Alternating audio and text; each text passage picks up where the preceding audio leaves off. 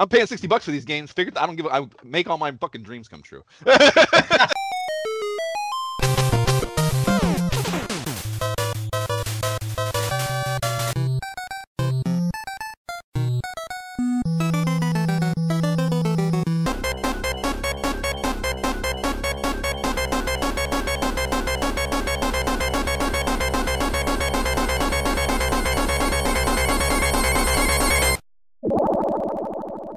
This is the Imperial Scrolls of Honor podcast. I'm Josh Folan. And I'm Jay Baxter. And we're going to be bullshitting about the formative years of console gaming as we revisit the periodicals that covered it again. Game at being jammed on in our retro quarantine arcade today, we played a bunch of Wonder Boy 3, The Dragon's Trap on the SMS over the past couple of weeks. And emulation disclosure, as always, I emulated on Fusion on my PC with USB replica NES standard controller. Jay, how did you play? I played on the Open EMU on my Apple desktop. What is it called? Desktop MacBook Pro with the standard NES USB controller. That one program has all systems on it? Yeah, man. Like, so Open EMU, like, I wish I could show. I mean, obviously it's a podcast, so you can't see. But yeah, it kind of has this interface where it lists maybe all systems currently. Like, you just click one, and whatever games you download, it's all there. So I can play any system I want. It's pretty awesome. Yeah, that's pretty cool. Yeah, highly recommend. Yeah, if you got to be on a Mac, I guess. Rate and review the podcast if you like the shit we're doing. Be part of the ISOH movement. Give us validation on a podcast platform, and we will read it on the pod. So, as we always do about this time, what are we jamming on now? What are you jamming on now, Jay? Oh, man. So, several games. Continuing Assassin's Creed Odyssey. You know, love that game. Just you're going through the Greek Isles. Petitioning for it pretty hard in the fucking in the chats. Dude, it's so good. It's so good. Yeah, I mean, clearly, when I'm comparing like Dragon Warrior and things like that to it, it's definitely sucked me in. So, but playing a lot of that, getting pretty far into that, especially with the week off this week for sure. I was telling Courtney that when people ask me when I go back to work next week and they ask what I did, I'm going to say I visited the beautiful Greek Isles.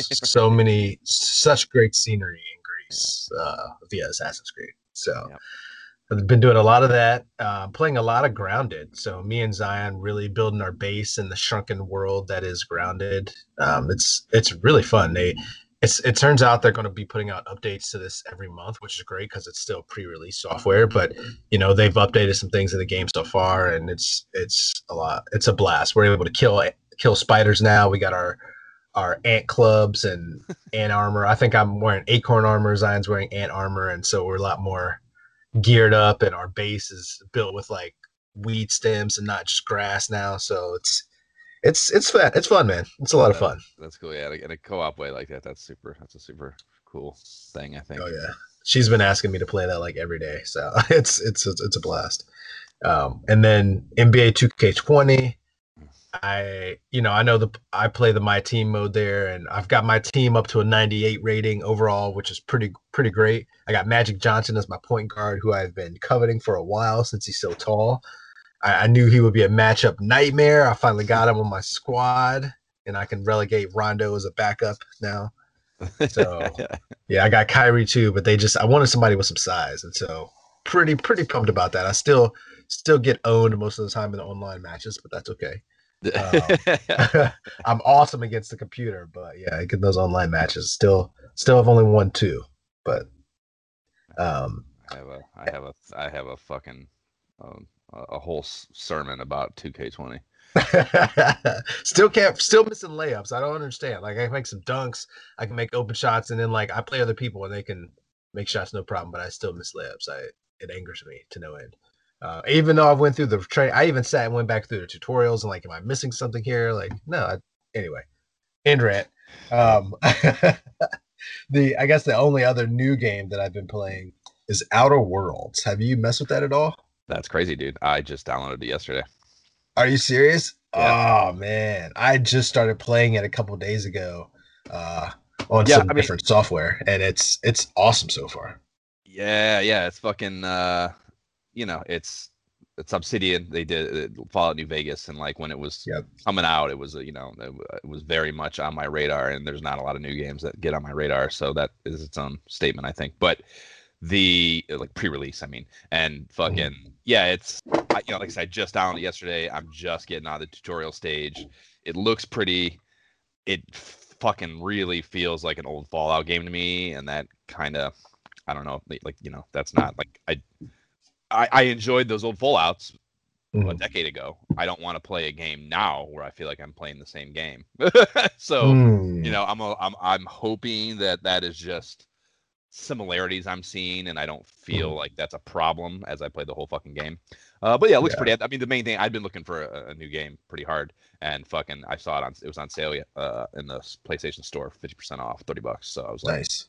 after fucking having it on my radar and wanting to play it, Jab was like on it. He downloaded like day of, I think, and he was fucking talking it up. He was all excited about because he likes the old Fallout's too, New Vegas in particular. And Gotcha. he fucking when he downloaded, he just shattered my reality about it because when he downloaded, he's like, "Oh fucking, I hate it. It sucks." So like, Ooh. yeah, Wow. that kept me from really pursuing it. But like again, I was hunting for a game, and I fucking, that it's always kind of been on a back burner thing. Like I don't know, can it be that bad? Jab's kind of a cunt sometimes. Like, is it that bad? And fucking yeah, like all the ratings for it are all like fucking 85% or above on every fucking possible thing. Like it Yep. just figured it couldn't be that bad. So yeah, seeing it on sale was the thing. Jury is still out, of course, how I really feel about it because I just fucking with it. But yeah, no, it was interesting. Some of them, like the building the character thing, like it's so much like Fallout. It's staggering. It's like it's Mm. exactly like Fallout. Like the perk system. Like I'm kind of shocked that they can do that. That they just like what I mean. Like it's not some kind of. I mean, I know it's built on the Unreal Engine and like that's licensed software anyways for both parties, so that's one Mhm. thing. It doesn't know anything legal as far as that goes, but just like I don't know, the gameplay and like the so much of it, the score trees necessary to enact certain things with dialogue trees and stuff. Like you need fucking intelligence 5 to do. It's like that is it's Mhm. just cut and paste. I mean, I don't know. That's not like a fucking all that unique of a system even. So it's not like it's the craziest thing that they stole from Fallout. But it's just Right. amazing to me how much exactly like it is to Fallout. And I kind of wish I don't know. I don't care for. I don't want to see the numbers. Like I know the numbers are behind it, but please don't show me the numbers. I want it to feel like it's an organic thing. And like I Yeah. know. I don't know. That kind of function, that kind of mechanic rubs me a little bit the wrong way, and I, feels I see that. antiquated. But I could see that. I mean, and I mean, for my benefit, I only started playing Fallout when Fallout 4 came out and had a blast with that.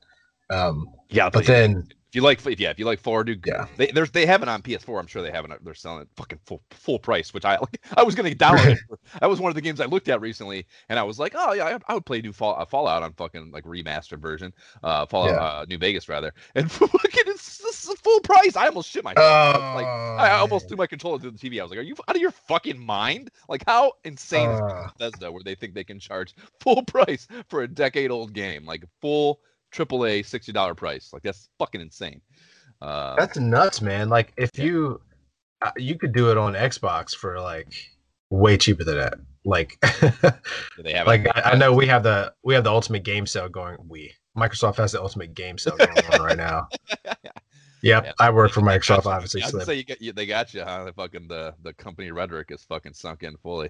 yeah, easily, but it is only 11.99 right now on Xbox. So yeah, Is that nuts. But is that like its normal list price, or is that some sort of? no, the normal is 30, but because of the sale we have going on right now, it's 11.99.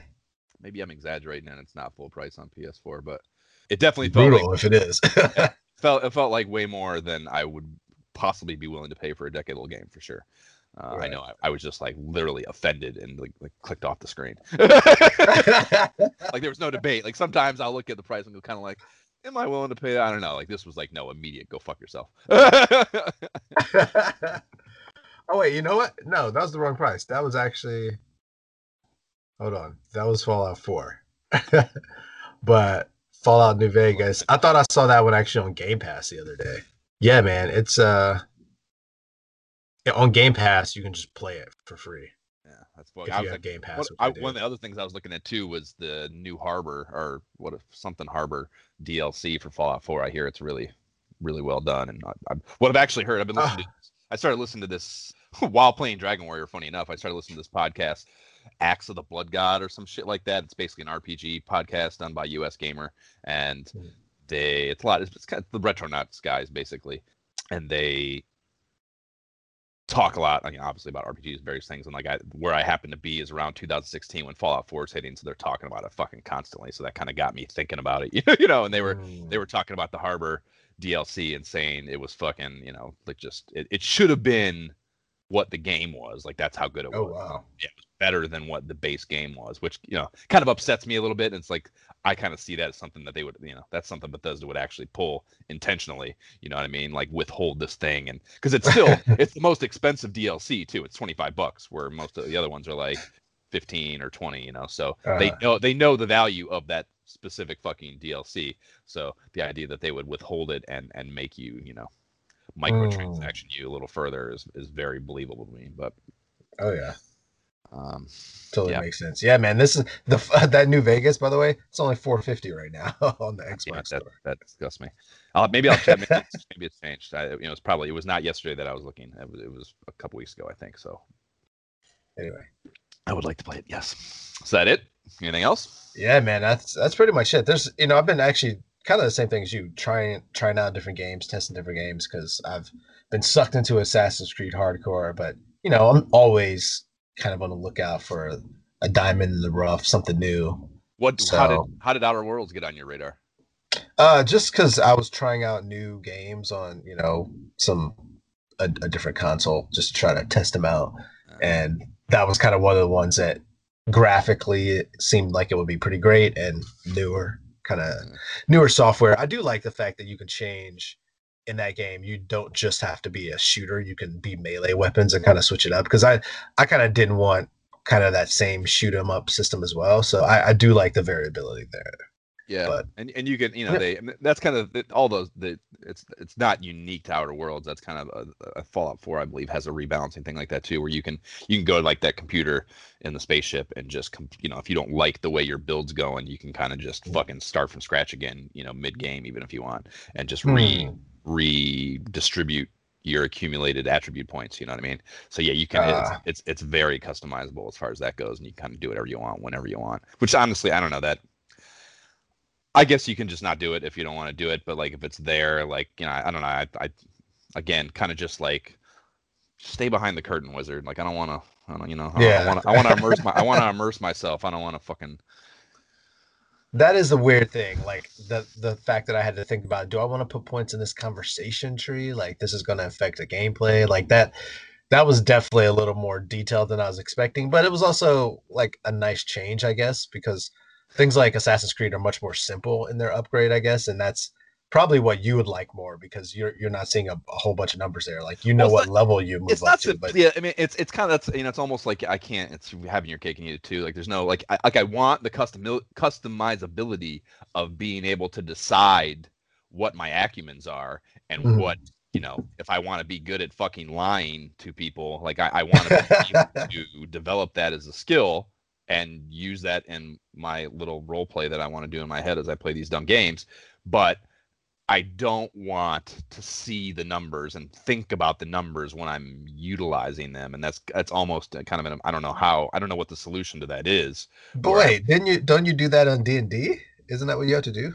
you do in D&D to some degree. I mean, you have the dungeon master that's kind of keeping a lot of the numbers behind that you don't, the your character numbers. Yes, you see all those and you know all those, but how they interact with the world is kept, you know, metaphorically behind the dungeon master's screen. You don't see what the monsters are I see. doing. They just either hit you or don't, or you don't see what the monster's AC is. You may have the fucking book that says what this particular monster's AC is, but one, the dungeon master can change it and do whatever the fuck they want, and two, maybe they have some sort of something going on with them that changes it. So yeah, I mean, some of the things are hidden from you, so you don't know the exact math of what's going to happen. You know what I mean? And I don't know. Hmm. Like it's, Okay. it's it's probably asking too much. Like I said, it's I don't know what the actual solution would be where you'd be able to have a hand in deciding these things and deciding what your where you're going and what you're good at, and not know and see the numbers and how they, you wouldn't know how to apply those Right. numbers Like, how many more of these do I need to for be the good at next? there'd be no way to do it without knowing the numbers. So yeah, I don't have the fucking solution figured out. I'm paying $60 for these games. I don't give. I make all my fucking dreams come true. Oh, uh, awesome. yeah. So yeah, the only thing I'm fucking playing other than that download is fucking, or have been playing, is 2K20, and I fucking hate it. I fucking hate the game. I absolutely, like, I like that RPG thing. Like, I like the idea of the my player thing and like the story base. Like, that's all very cool. But the physical in-game play is fucking intolerable, dude. Like, Really? yeah, one thing about it, like, and this is not necessarily gameplay, this is just like shitty game design, and I can't fucking believe it happened. But one of the things that happened in the past 2 weeks that I wanted to fucking just literally vent about is I had my best game as a pro against the Pistons, who were maybe, I think they were like fourth in the Eastern Conference at the time. And right after the game ended, I got an error message saying it could not connect to their stupid ass fucking 2K20 servers, and it just restarted the game. Yeah, I blew a fucking gasket. I can't believe my Switch controller survived it, dude. Like, yeah, I lost the game. I had to replay the game, and like, I was pissed. I probably would have lost anyways because I'm fucking losing all the time now. Because this team sucks. I gotta get off this team. But Life of a rookie. yeah. But fucking yeah, I lost the game when I had to replay it, so that pissed me off exponentially more. And like, I think I probably pushed harder than I should have in the game because I was pissed off. You know what I mean? So like, just like it was like a domino effect of like fucked up things that really pissed me off about it. So that was just, I mean, that's an isolated thing. That's not a ongoing problem. But the fact that could happen is fucked up.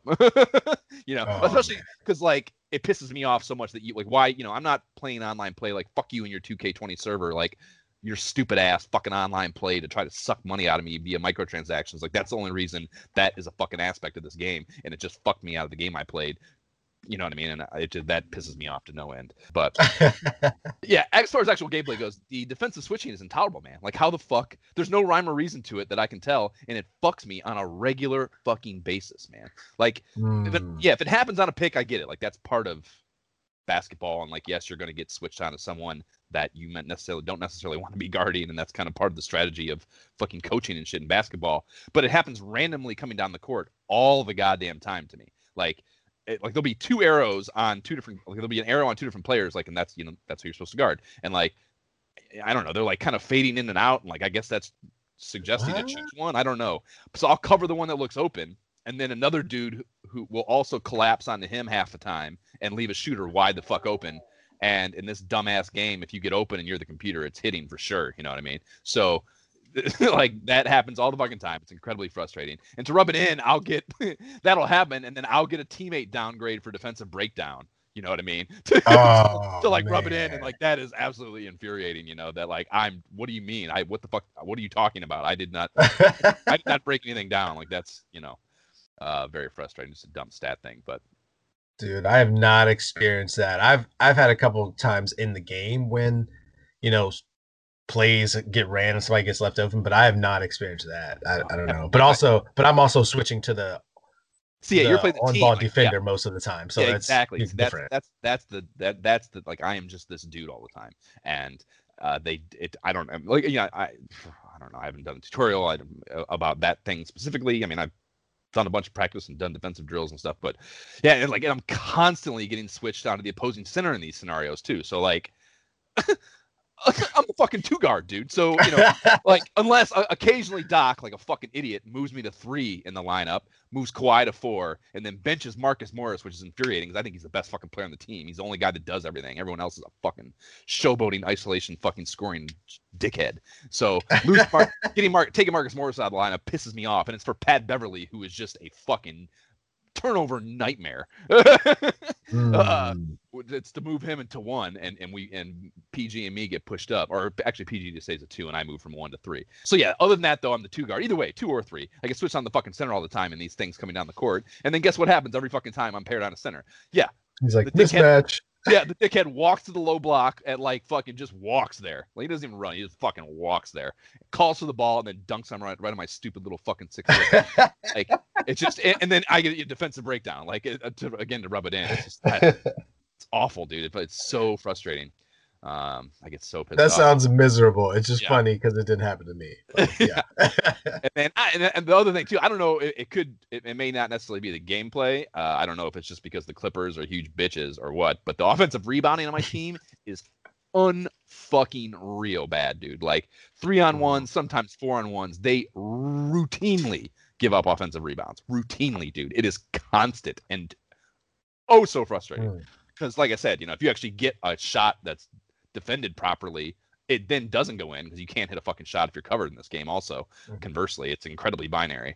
Right. So if you actually do play good defense, and then the fucking you're giving up offensive rebounds every time, and then of course that motherfucker just dunks it. Like, it's just so bad, man, so bad. Dude, I think it's your rebounders. Like, because I can definitely win the rebound battle most of the time. If I lose a game, I lost the rebound battle. But most of the time, I'm like owning it because I Well, see, have like Tim dude, I'm a Duncan and fuck, Shaq and yeah, I'm stuff. a 6'2" guard, dude. I'm not, my guy's not rebounding. Like it's not, I can't be on my plate. The team's got to pick up the load. Yeah, like I mean, I'm dispersing the ball responsibly. Like I'm doing it. Like I'm pretty good about distribution. I think I do pretty good on the assist front. I'm scoring a decent amount. I feel like it's funny. I feel like my minutes are getting cut. Too. I got put in the starting lineup, and then I feel like my minutes have been receding. And that's kind of dumb. Is this every time I'm see you don't have this because I'm on.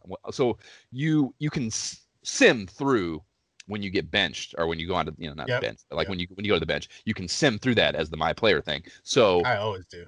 right, yeah, of course, who the fucking watch that shit. But it comes out of the sim at the end of halves and games. You can't sim through like all the way to the end. And every time it comes out of the sim, this is just a super stupid like I don't know. I don't even know what to call it. But like every time it sims to 3 seconds left. Like, I mean, I would say, not to Really? exaggerate, maybe 85% of the time, there are exactly 3.0 seconds left when you come out of the sim. And it's an inbound situation. You come out on an inbound every time, and it's 3 seconds left at the end of a half or the end of the game. And it's like, that's fucking stupid. Like, how is that, that's such a You broken can't do thing. anything in 3 seconds unless you're like under the basket type No, of thing, course not. But which you're not. that's not what I'm saying. It's just the fact that, dude, like, I'm not kidding. Like 85 to 90% of the time, exactly 3 seconds. Like that's just not. It's not realistic. Like why is an inbound happening at exactly 3 seconds in every game? Explain that to me. Like there's just no way. You know what I mean? Like That's that's an not how odd mechanic. exactly. That's not how basketball games work. Like an inbound is not happening with 3 seconds left in every half in every game of the season. It's just a stupid ass like bad programming. You know what I mean? It's just some sort of Right. shitty thing that is kind of I don't know kills the immersion because it's clearly something that's broken, compared to a real Huh. life basketball. So yeah, that's all my gripes. Thanks for listening, Jay. Yeah, those are definitely all unique to that mode, man. Because I definitely do not experience those things. It's just, and I think going through that mode for a couple seasons and enjoying it, and then I was like, yep, I'm good with that. I'm going to switch it up and just jump into a game with good people that I put together and control them all. Yeah, see, I am absolutely certain.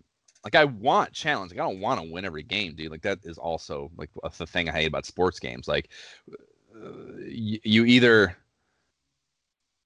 you're unplayably bad at it and you can't win, and then once you figure out all the little fucking paths, the paths of least resistance to success, you then just whoop everyone's ass, unless you Dude, put on unless you put on all Madden, and dude, then I, they're just cheating. They don't it doesn't you don't get beat realistically on those harder levels. You just get it's just cheating shit happens. You know what I mean? Guys I will break say, whatever it might be. I think that they did a better job with on this one with that because I will definitely agree with that in prior versions. On this one, so on the My Team, they have domination. So you can do online domination, which if you win enough, you can actually win real money and stuff, which would be great. But I lose most of the time at the online. But I still do the single player, with my same team and everything.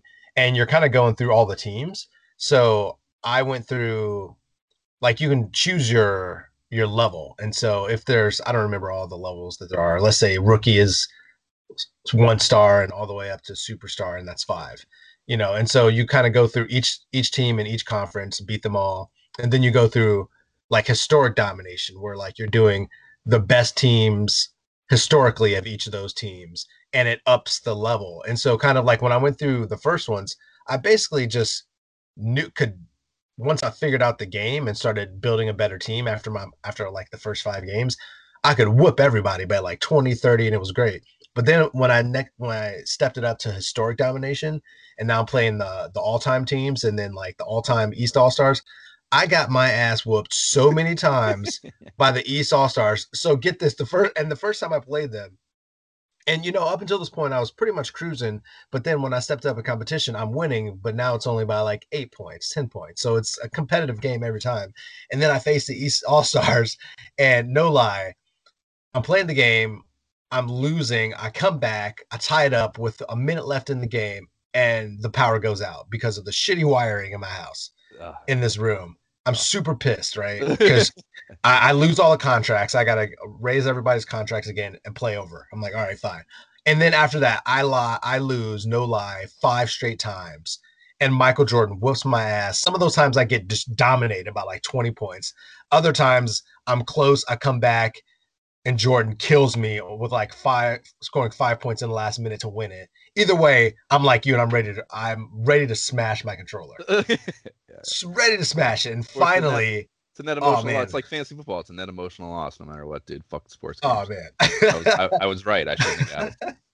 But then after that, I finally figured out how to beat Jordan, and I moved on to the next like level. And all my games are competitive. Like I never assume I'm going to win. Even games that I think I'm up on, I think I'm whooping the freaking Seattle Sonic slash OKC team because it's a historic guys. And no, they come back and whoop me. Like every game is competitive now, and it's really fun because it's like, all right, I'm ready in. So I really think that they did a good job of like figuring that out so that you could work to a level where you're not just either whooping ass or getting your ass whooped. Right. Yeah, I don't know. I mean, as far as like the overall of the difficulty goes, like, yeah, I mean, we started the season, and I don't know. I guess I wasn't starting them, but I mean, honestly, the start going into the starting lineup, I feel like my minutes have went down. So I don't, I don't know if you can say, I don't know if you could say that me playing more is fucking up the team because I feel like I'm playing less now than I'm the starter or a starter rather. So maybe that's it. Maybe because I'm fucking a starter now that changed something and that's why we're losing and it could be on my plate. But I mean, yeah, we started the season and we were bouncing between 1, 2, 3 with the Lakers, and I think maybe it's the fucking Nuggets that have been holding the 3 spot most of the season. But I mean, dude, I'm all the way down to the 5th seed. Like I lose. It's like I'm winning every other game. Like we had enough of a lead early on that like winning 50% of the time now is keeping us in the not from just falling out of the goddamn bracket, but I mean I'm losing it every other game now, and it's fucking so frustrating. Oh man, I wonder if that's part of the just part of the story, the game where experience, like, yeah. Yeah. With the story part component of it, yeah, I don't know. Fuck 2K20, fuck sports games. Let's talk about Wonder Boy 3 for the Sega Master System.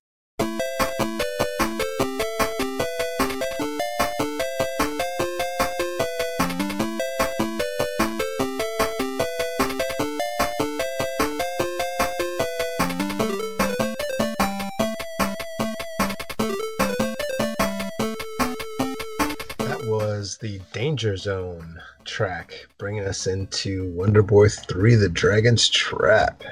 How much do you miss having G. Belair to rely on for soundtrack stuff when we do Sega shit? Oh man, I noticed that. I was like, man, he's just not touching Sega. Okay, yeah. He's definitely Nintendo only. The soundtrack that you found is actually a pretty legit way to do it. Not all the games have such a defined kind of just track by track thing like that playlist, Yeah, I guess that says a lot about how popular this game was, and I clearly was not in on it at the time. Yeah. Well, talking the overview, the synopsis of the game is Curses. After having defeated the mighty Mecha, I want to call that Mika, but it's Mecha because they refer to it as such in the credits of the game. But Curses, after having defeated the mighty Mecha Dragon, Wonder Boy discovers to his dismay that a terrible spell has been cast on him by the mortally wounded beast. He's been changed into a lizard man. Now, the only thing that can save him is the Salamander Cross. Legend has it that the magical cross has been hidden by the vampire dragon deep within Monsterland. To get the cross and change Wonder Boy back to his original appearance, you'll have to journey through desert jungles, under the deep blue sea, and even underground. And in each of these lands, you'll have to overcome an evil dragon. Guide Wonder Boy through Monsterland, but be prepared to battle some of the most deadly, frightening creatures you've ever faced. Each step can mean death. Each battle may be the last. Above all, be prepared for change. Nothing about having to reclaim possession of a princess. I was surprised about that when I was reading this before playing the game. All right, very unique. Yeah, exactly. Yeah, very, very original of the Sega team to have no princess involved. What kind of game is this, Jay? This is a non-linear platforming and action-adventure game. And we'll have a lot to say about that very soon. That it is. It was released in September 1989, and I unfortunately could not track down a specific day to do my little history on this day analysis deal. But Cold Hearted by Paula Abdul was number one on the U.S. Billboard chart. The first week of September was the most fun thing I could find. But yeah, nothing all that significant going on as far as world history went, as far as I could tell. The artwork and the cover art and such, as far as the cover art specifically goes, it's a Sega Master System game, so it's incredibly hard to steer away from the first thing out of your mouth being how boring, ugly their stock thatch pattern box covers are. So with that out of the way, let's talk about the actual art. The artwork foreground is kind of like pretty cutesy, fancy shit. Wonder Boy surrounded by a lizard, an octopus, and a couple of snakes, and it is good by some level of objective metric, I guess. You know, it's well done. It kind of has that, which I guess is the style of all these games. They all kind of look like that. The Wonder Boys. I mean, it's kind of it is kind of like this. I don't know, this kind of cutesy. I mean, I guess the in-game stuff is the same way. It's all in line together. It's kind of like this cutesy thing going on, cartoonish-ish. Cartoony for sure. Yep. To it, so that's the feel of it. And it says that on the front, it says action in the top left corner, like the corner is like kind of cut with a solid color, and it says action in that, and kind of like a pow bubble or pow blast kind of looking thing. And then on the top right corner, it says and with password save in the top right, and those are not the most impressive pitch points in my opinion. I don't know. They should have thought up something better to try to get me to entice me to buy it. The manual will be in the show notes, as they always are. And the cover is an identical blue and white monochrome rendition of the full color box art that's on the front of the box. And it's what Sega does for every Master System ditty. And in the control section, there's a subheading of special operations, they're called. And it has the creature-specific controls you'll need to know beyond the standard jump and attack that's applicable at all times. And as far as those go, it kind of like, I don't know, foreshadows that Mouse Man can attach to the wall and then walk or run on it and or the ceilings, and Piranha Man can swim and Hawk Man can fly, of course. So you know, it goes without saying that they need to do that, but I liked the idea reading that, like, okay, I'm gonna have, not at all times too, I'm gonna have these different ways of playing the game. That's kind of, to me, that's a good thing walking into something. Like, I'm going to have some variability that you don't always get in these older games, you know? So, yep. They touch on the password system. It doesn't look all too bad. It's got 15 characters, 0 through 9 and A through Z, and it tells you that with questionable letters that could be mistook for numbers omitted. They disclaim it with, do not be alarmed if you notice some letters missing from the alphabet. Like, do not be alarmed, which I thought was funny copywriting.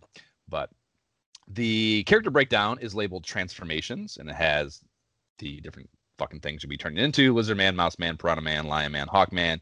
Each has their own specific base attribute scores in 3 categories. There's attack power, which is damage dealt, defense points, resistance to damage taken, of course, and then charm points, which I think we'll probably talk about a lot. It says certain shit cannot be purchased in shops if this is too low. So I guess it kind of equates to charisma is the idea. And these numbers can be augmented by weapons, armor, and other items. And it was way more RPG-esque on this front than I would have guessed walking into it. Having these attribute scores and stuff was way more RPG than I anticipated the game would be. For sure. The town section explains that you'll be dealing with shops and hospital buildings for healing. Weapons can have attack modifiers applied to them, so that was interesting too. And again, kind of RPG in that you have these pickups in the game: fireballs, arrows, thunder, boomerang, and tornadoes. That, regardless of what character you are or what weapon you're wielding, you can generate attack with. So that again was much deeper than I expected. I did not expect to have that kind of secondary weapon fucking range either, you know what I mean? So, well, yeah, again, just, walking into it, I was pretty optimistic because it was way deeper than I thought this game would be, you know what I mean? Mm-hmm. And fun fact for me, because we're using or emulating and using this NES controller, it wasn't until I was somewhere during World 2 as a lizard before I could actually hit the start button and see the menu and like see all of the gear and everything I was wearing. So like the whole like prologue and all that stuff, I didn't even see any, didn't even know any of that existed. You didn't have the start button mapped to the controller, or? Yeah, because because it's a Sega game, so it wasn't like the NES games where it's just normally that. Like I would press it and nothing would happen, and I just went on and just yeah, that's didn't user even error. know. That's user error, bro. For sure. You gotta map your controller. Yeah. It is weird. Like usually all these games, like, I didn't even know. It's also user error, really. I mean, most games they say push start to start when you turn these fucking Master System games on, and you just have to hit button 1 or 2. Like there is no start button on the controller. I don't think. Like I'm not sure. Maybe that's on the console, but most of the games don't use a start button. So, and I don't think the controller has one on it. This is something I guess I should have Googled before I started talking about it, but I don't think they do. And yeah, it was not. It's the first Master System game I've played in all these through this whole fucking podcast shit where I'm trying these things for the first time, where I've had to use a standalone start button for anything. So I don't know. Maybe that's why it wasn't mapped in, and I was just right. Yeah. Yep. So this game was not an RPG to me at first. So I was kind of going through slices. That probably slowed you down for sure, because the fucking equipment and shit like that's I mean, there's a lot of stuff. Yeah, we'll get into it later. But I mean, I didn't use these pickups for a long time. The way they're mapped, even like properly mapped onto the Sega controller, is not the best way to deploy an attack in an action game. You know what I mean? So it's that kind of sucks, and it makes it difficult.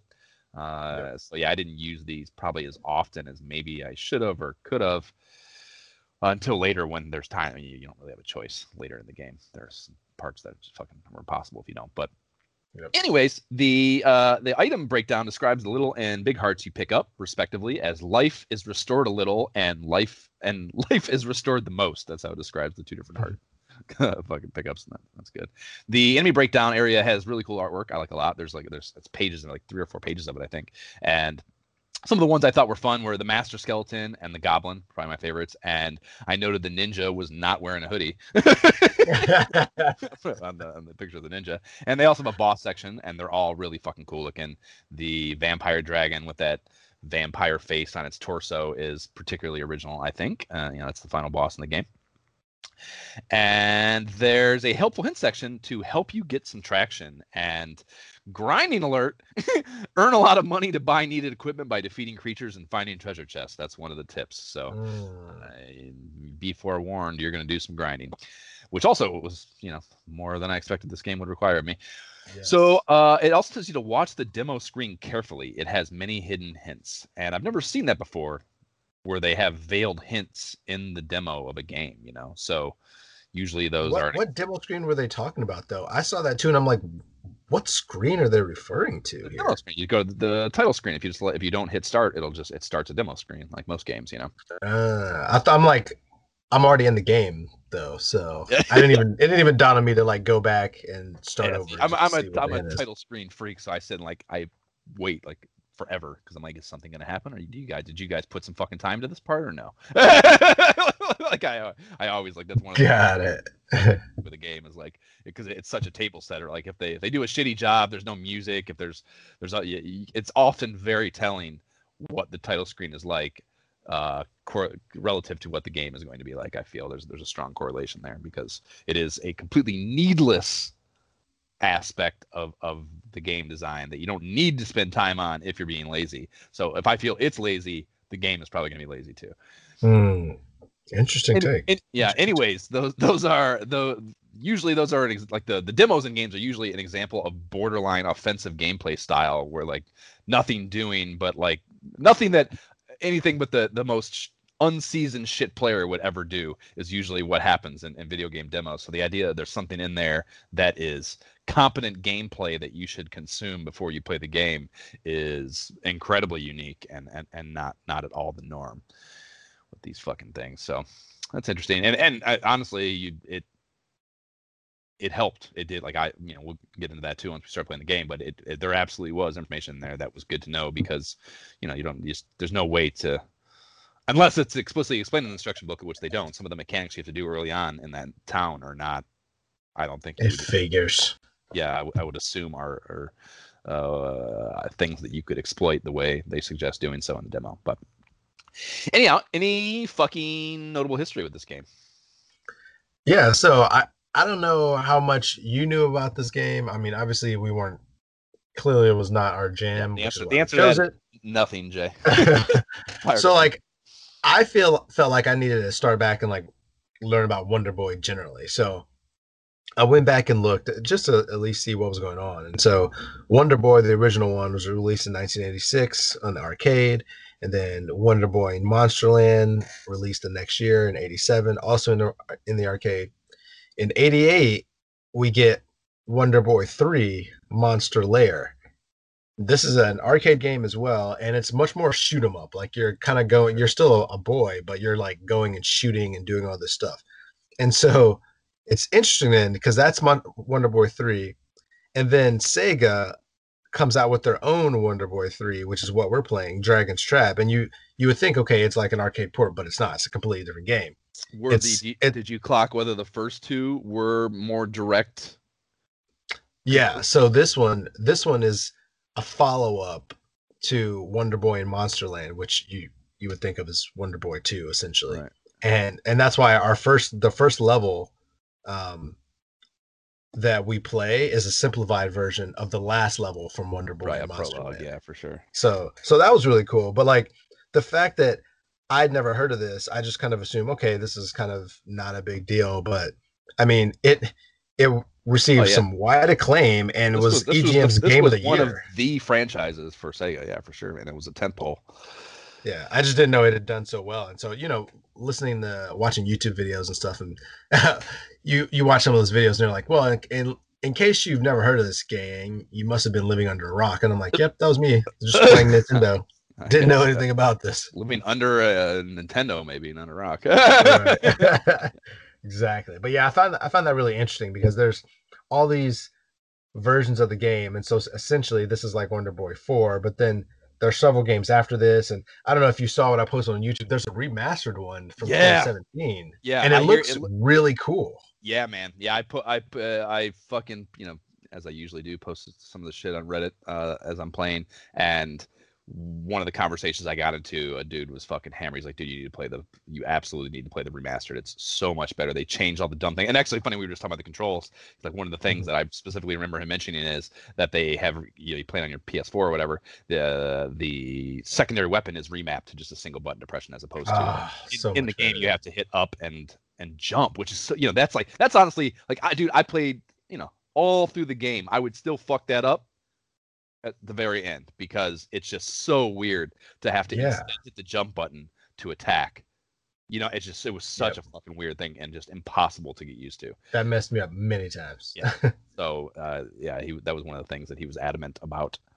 But the graphics look so cool, man. Yeah, I've decided that I've seen a cool remaster version in DuckTales. I've seen this one, but I didn't learn about it until a couple of days ago.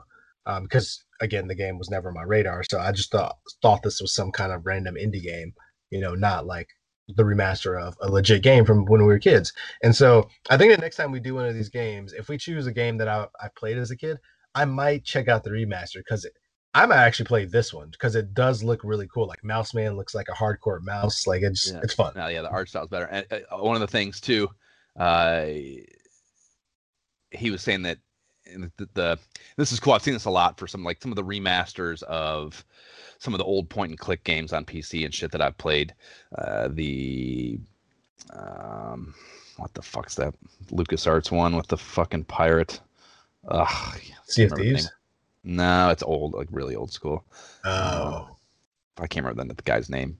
It doesn't matter. But some of these old remastered games will have like a real-time toggle to the remastered versions of them, so you can be playing the game and literally, at the click of a button, turn the art style from the original old school style, like exactly as it was in fucking whenever that was. Oh yeah. To current, and he was saying that the remaster of this goes even a little further in that you can toggle just visuals and just music. So you can, if you want to toggle it to the new art but have the old music, you can do that, and vice versa. You know what I mean? So that sort of that level of control over how much you're playing the remastered version and being able to look at things and compare them just for your own shits and giggles, particularly if you have a nostalgic tick for this game and you're replaying it from playing it as a kid, like that's a really cool feature to have in a remaster, to be able to, like, you know, do I remember this the same way, but I don't have to stay in this whole version for the rest of the game just to check that out. Like, that's a really cool.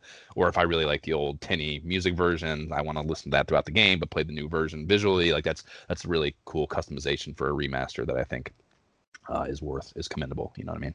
For sure. I watched the entire trailer about it, and that was one thing that caught my attention. I was like, that is really cool. Yep, for sure. Yeah, here the guy just could not. He was so enthusiastic about how good it was. Cool. So the last thing for this section is the economic analysis, and I couldn't come up with shit. I thought a little bit again about, like I said, we'll talk about it a lot, I think, but I thought a little bit about the charm point system and, you know, needing to have enough charisma to conduct business in shops. Like that's kind of an interesting economic mechanic to me, but I couldn't think of any fun way to quantify it. You know what I mean? So yeah. Unfortunately, I couldn't come with anything. I hope the podcast gods please don't smite us onto the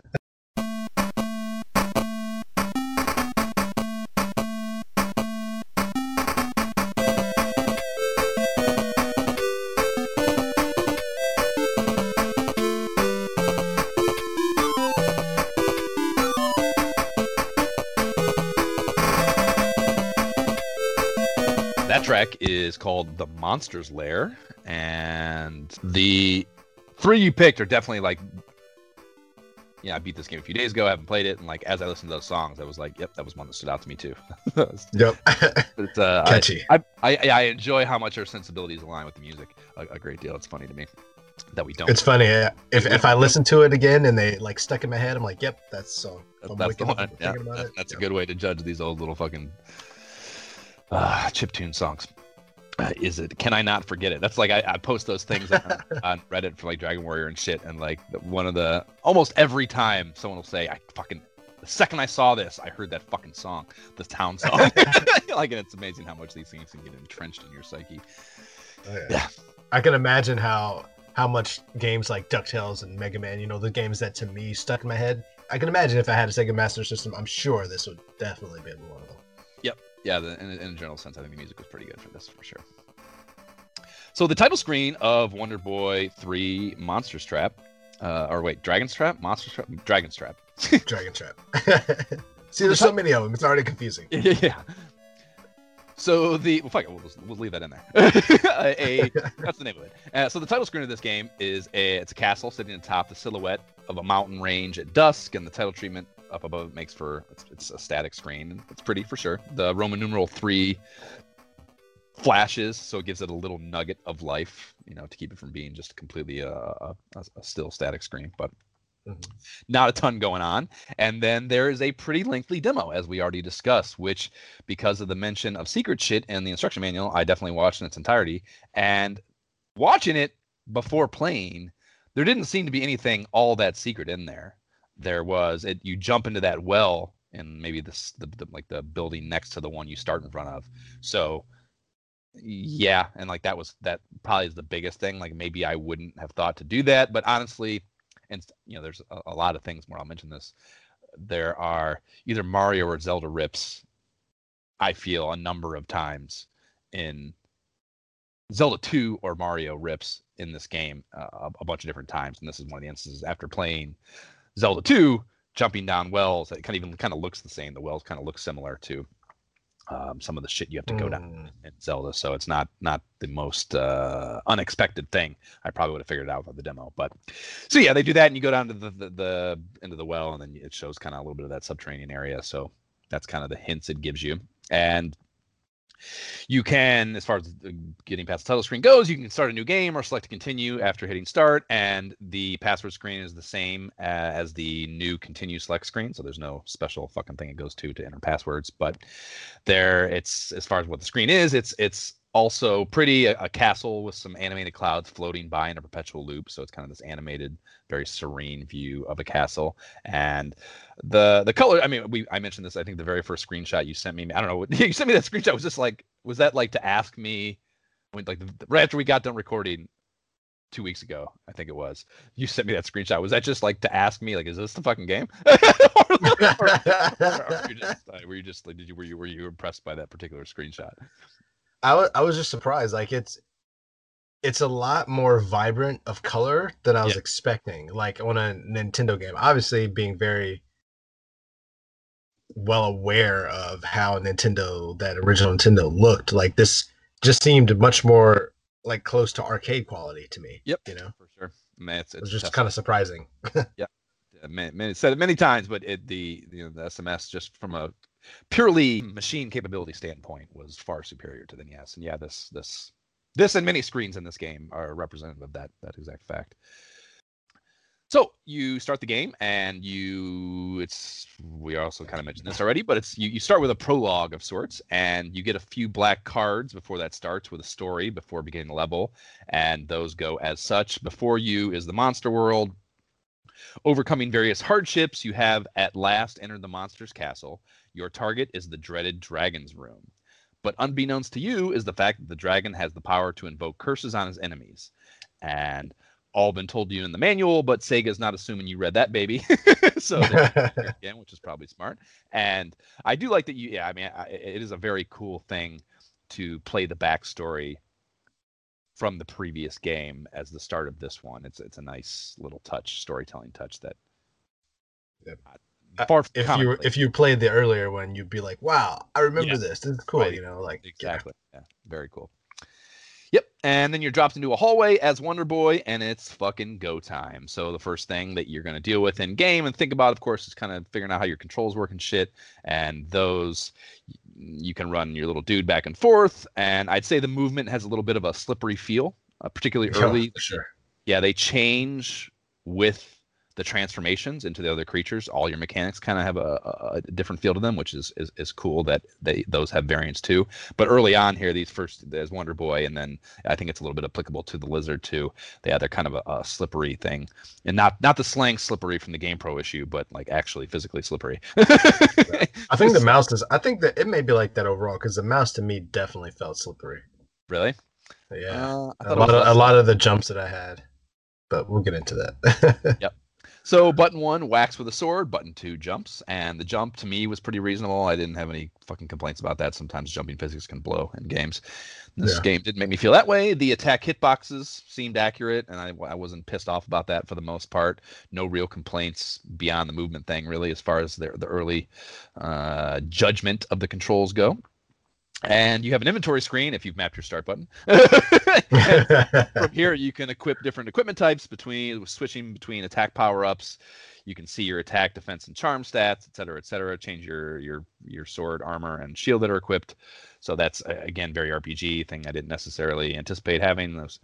Looks pretty cool, too. I enjoy the menu system. I think it's cool. They have little icons next to them and shit. It's not just text. So looks pretty cool for an old-school menu. And getting into the actual stage itself, there is, as far as this prologue thing goes, like there's not, it's very much baby gloves. There's not really a lot of danger in here. You're incredibly powered up, and to actually die in this would take you'd have to be really fucking off.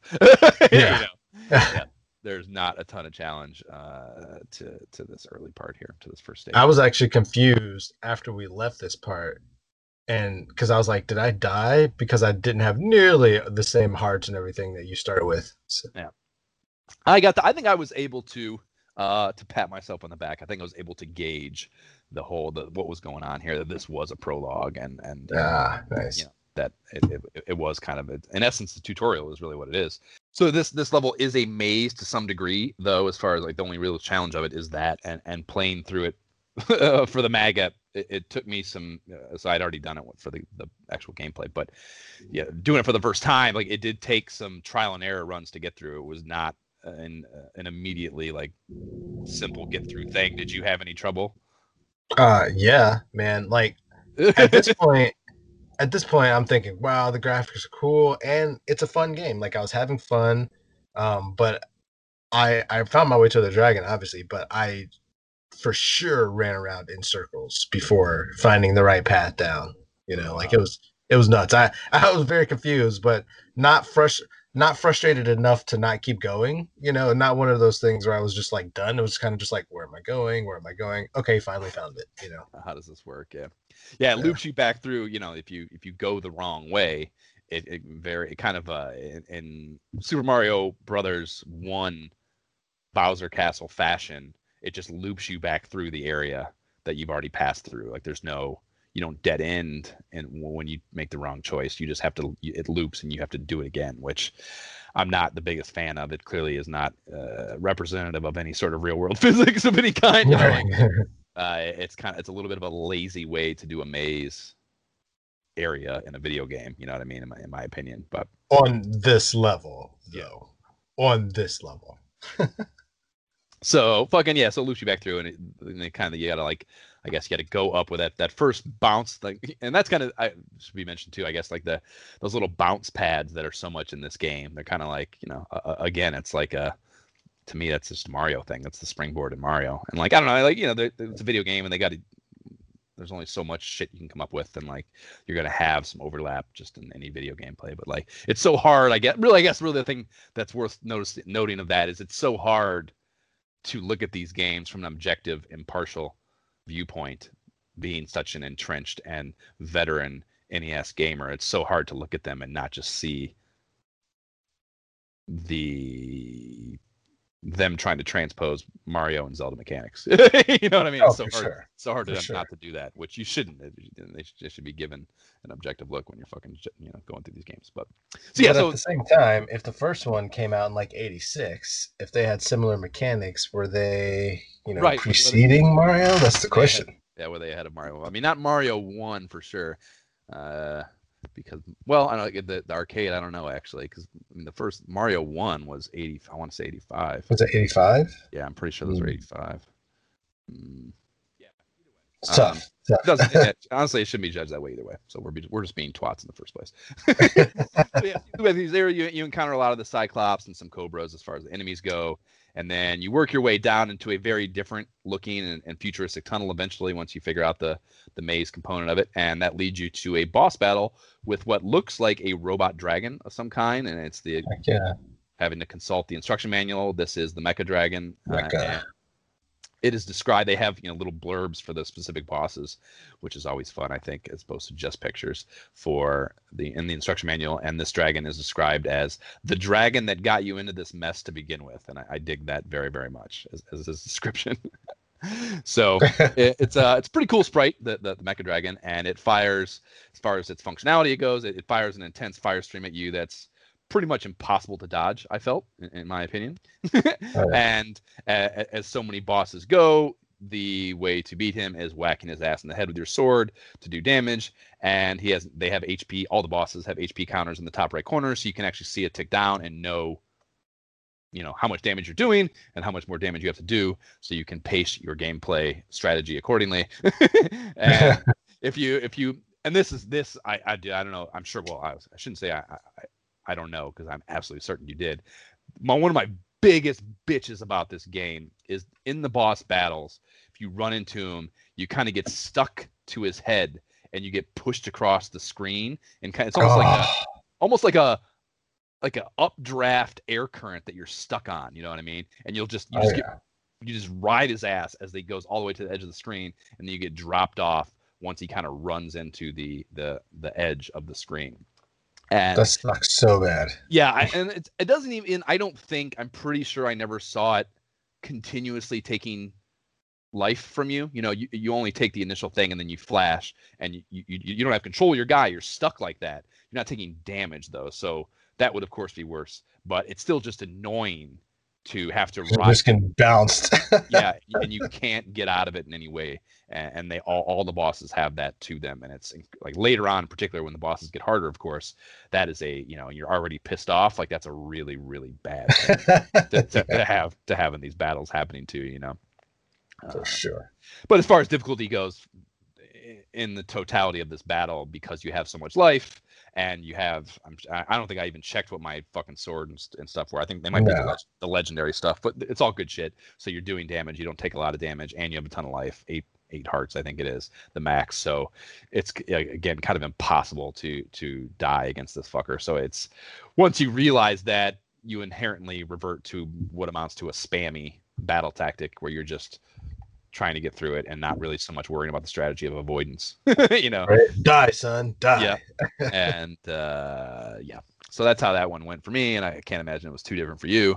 And when he dies, he turns into this blue flame, which is described to you in the instruction manual, and they tell you that you want to avoid the blue flame to get money. But the first time you get this happen to you, it's like there's just no way to see it coming. How like the you know, these, when they die, they turn into this blue flame up in the air, and they immediately start spitting out money, in this case coins, and then it will swoop at you.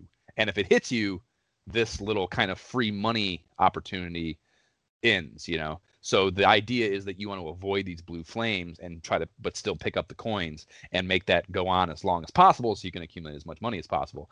But this first, like, there's just no, it moves so fast and comes at you so directly that there's, to me, there was just no chance in hell that I was going to avoid that first time.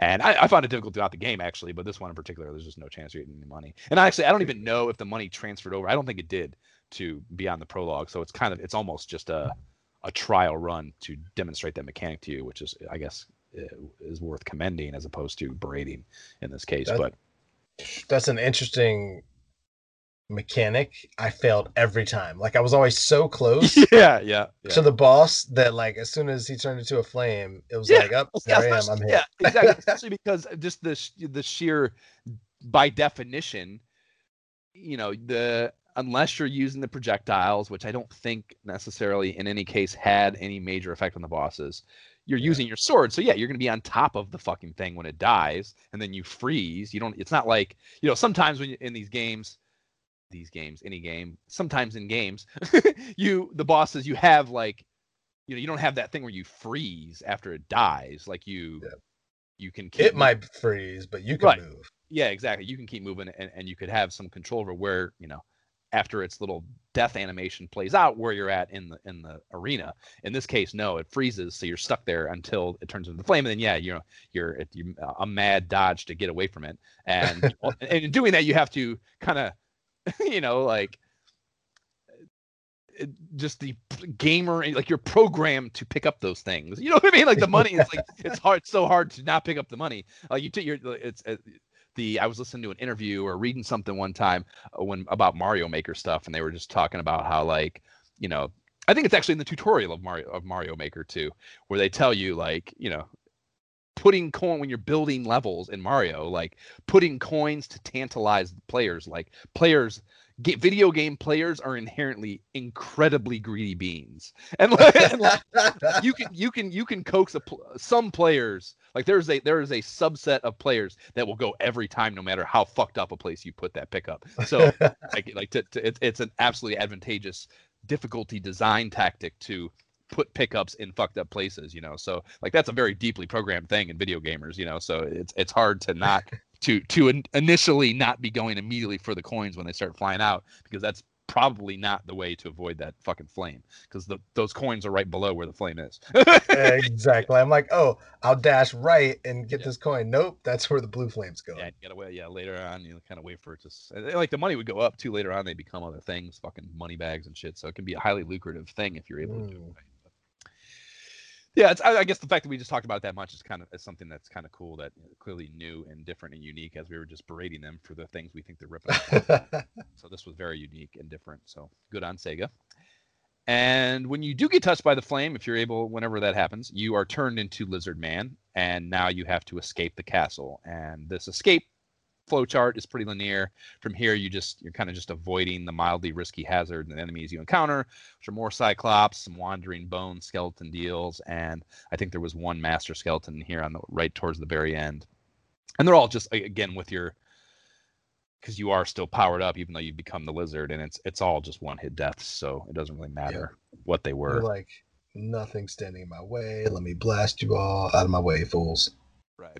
And you do have some shit falling from the ceiling sequences, and the screen is shaking, so you get the vibe that the environment you're in is not necessarily a stable one, and that's kind of urging you to get the fuck out of there. So you get outside and are treated to a cutscene where the castle crumbles to the ground, above which it reads, "And now proceed with your adventurous undertaking," which I absolutely fucking love. It's such an obtuse way to say, "And the adventure begins," you know what I mean? So I absolutely fucking love that. Oh yeah, and it's nice again, multicolor screen. I like it. Yep. Yeah. It's not static. Yep. It's the same screen as the start game screen, the continue or new game or password screen. That's right after the title screen. So reusing those assets. And from there you go. You're then dropped into the town that you will see fucking a lot in this game. There's only one of them. And it's the same one seen in the demo, so I basically just immediately got to work trying to recall what I only half-assed paid attention to.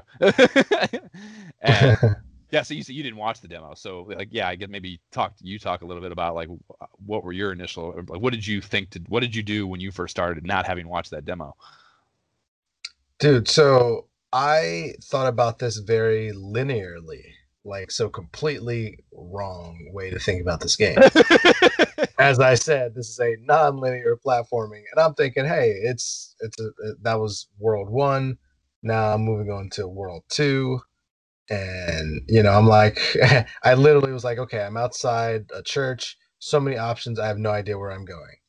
And like, because I would go to the right, and then I'm like, wait, I can go to the left. Wait, like I was just kind of not sure what was happening, and so I this is when I decided to actually look up a strategy guide, and This early, because yeah. I at this point I was still getting drops, right? I'm getting boomerangs, I'm getting arrows. I still don't have my start screen yet. I'm taking people out as a dragon, but I'm just like, what am I doing? And then I found a key, so I moved. I think I kept going right. Ended up finding a key, and it was at that point that I finally figured out that I could remap my NS controller because I'm looking at strategy guides and they're showing me screens that I had never seen, and I'm like, wait a minute, Yeah, what the this fuck? is like an RPG. Where's this screen? Like, where's boomerangs and shit? Like, where's this? Yeah. And so I was actually able to finally equip armor and do all that, and I was able to finally use fireballs, and that just opened up the whole game for me at this Yeah. point. And that's Yeah. the well, I guess it's worth mentioning. Yeah, I mean, just as far as the statistics stuff go, I guess we should talk about that before we even talk about further in the game. We immediately dropped into the town. The kid gloves come off, and your max HP is dropped from a full screen of hearts to just one. Your equipment went from legendary to all ivory, the sword, armor, and shield. So yeah, so you did have the legendary stuff. That is pretty much the end game best things that you get later on. When you were doing the prologue, and all those have gone away, and you have what is now the shittiest stuff, the ivory stuff, and your attributes have adjusted accordingly to all single-digit numbers, so your character is now fucking borderline helpless. You have 0 gold, so yeah, none of the gold that came out of that little fucking blue flame thing in the Mecha Dragon battle has any carryover, and yeah, there's no explanation provided for this drastic reduction in aptitude. Like you were Lizard Man when you left that castle, right? And you had all those things. So Yeah. like there's no explanation thematically or narratively as to how this downgrade happened, which is not to me the best thing. I understand it's just the way you have to make the fucking game difficult and have some flow to it, but they could have spent a moment or two explaining how the fuck that happened. The journey from the castle being particularly draining or something, although that wouldn't work because later on you find out how close the castle is to where you are now. So but yeah, that's not at all explained. And there's also it's worth mentioning, like, this town has no people other than the shopkeepers, you know what I mean? So Yeah. So I so didn't many. even know it was an actual town. Like I figured it out eventually that it was a town to come back to, but I'm thinking like this is just a level. There happened to be some stuff at the beginning, and I'm going right and fighting with some people. huts. Yeah, this Like happens that's to be a level with some huts, right? Yeah. yeah, yeah. Yes, yeah. Usually, I mean, and again, like I guess it's funny that this keeps coming up now that we mentioned it, but like if you were ripping off Zelda 2, these environments would have people just wandering around telling you random stupid shit and occasionally some useful information. Like this has no one wandering around tell you anything and tells you you have no idea where to go. So there's no effort paid to giving the player direction in Mm-hmm. this town, and that that is certainly a fault that I think this game should take some fucking chiding for, because it would, yeah, if you didn't watch that demo, like the idea that you have to watch that demo to have any idea what to do and where to go, and to go down that well and to pass through that sewer, I guess that's what it is, to get out to the island area and start exploring, like that, that shouldn't be necessary. That's not a way to do a game. to Yeah, set up the story development, or especially early on, when yes, your drop off rate is so high and early in a game, if a player is not enjoying themselves, you have to hook them to get them to put up with the dumb shit of these old games that they're going to present to you. So yeah, dude. The times I took days, multiple days long breaks in between yeah. playing these levels early on. Like right here, I just stopped. I was like, all right, I took a break, and that's when Good thing we you were got texting started because I was just so immediately after we frustrated. finished recording last time. Yeah, because it was I was excited because it looked cool, and then I jumped into it. And I was having fun until I couldn't figure out where I was going and why I kept going right and there was nowhere else to go. I didn't realize, oh, I got to go up, down, left, and then figure, which Yeah, I didn't know was possible. yeah, I had a number of dead ends too. That certainly happened to me. And I expect these Sega games to be obtuse, so that was not unexpected on my behalf, and I still struggled with it. But as far as shit goes, like it is in this town, I guess, just going through the kind of the building stuff. The building you're right in front of has a cross on top of it. Yeah, a church, as you mentioned. So I was guessing that it would be like a healing place, was my anticipation, but it's Mhm. not what it is. Inside there's a pig. The pig is wearing an eye patch and smoking a cigarette, and that pig gives you a password. And what the fuck? Like, I mean, it's super Right? fun and I like it, but how in the hell did this dude get appointed the town's religious figurehead? Like, what is the religion here in this town? What Christianity derivative? Because that's a Christian cross on top of that baby. Yeah, and that's worth mentioning too. I guess that clearly Sega has no apprehensions about Save America has no apprehensions as Nintendo of America does about religious imagery, because that is a very definable Christian cross on top of that baby.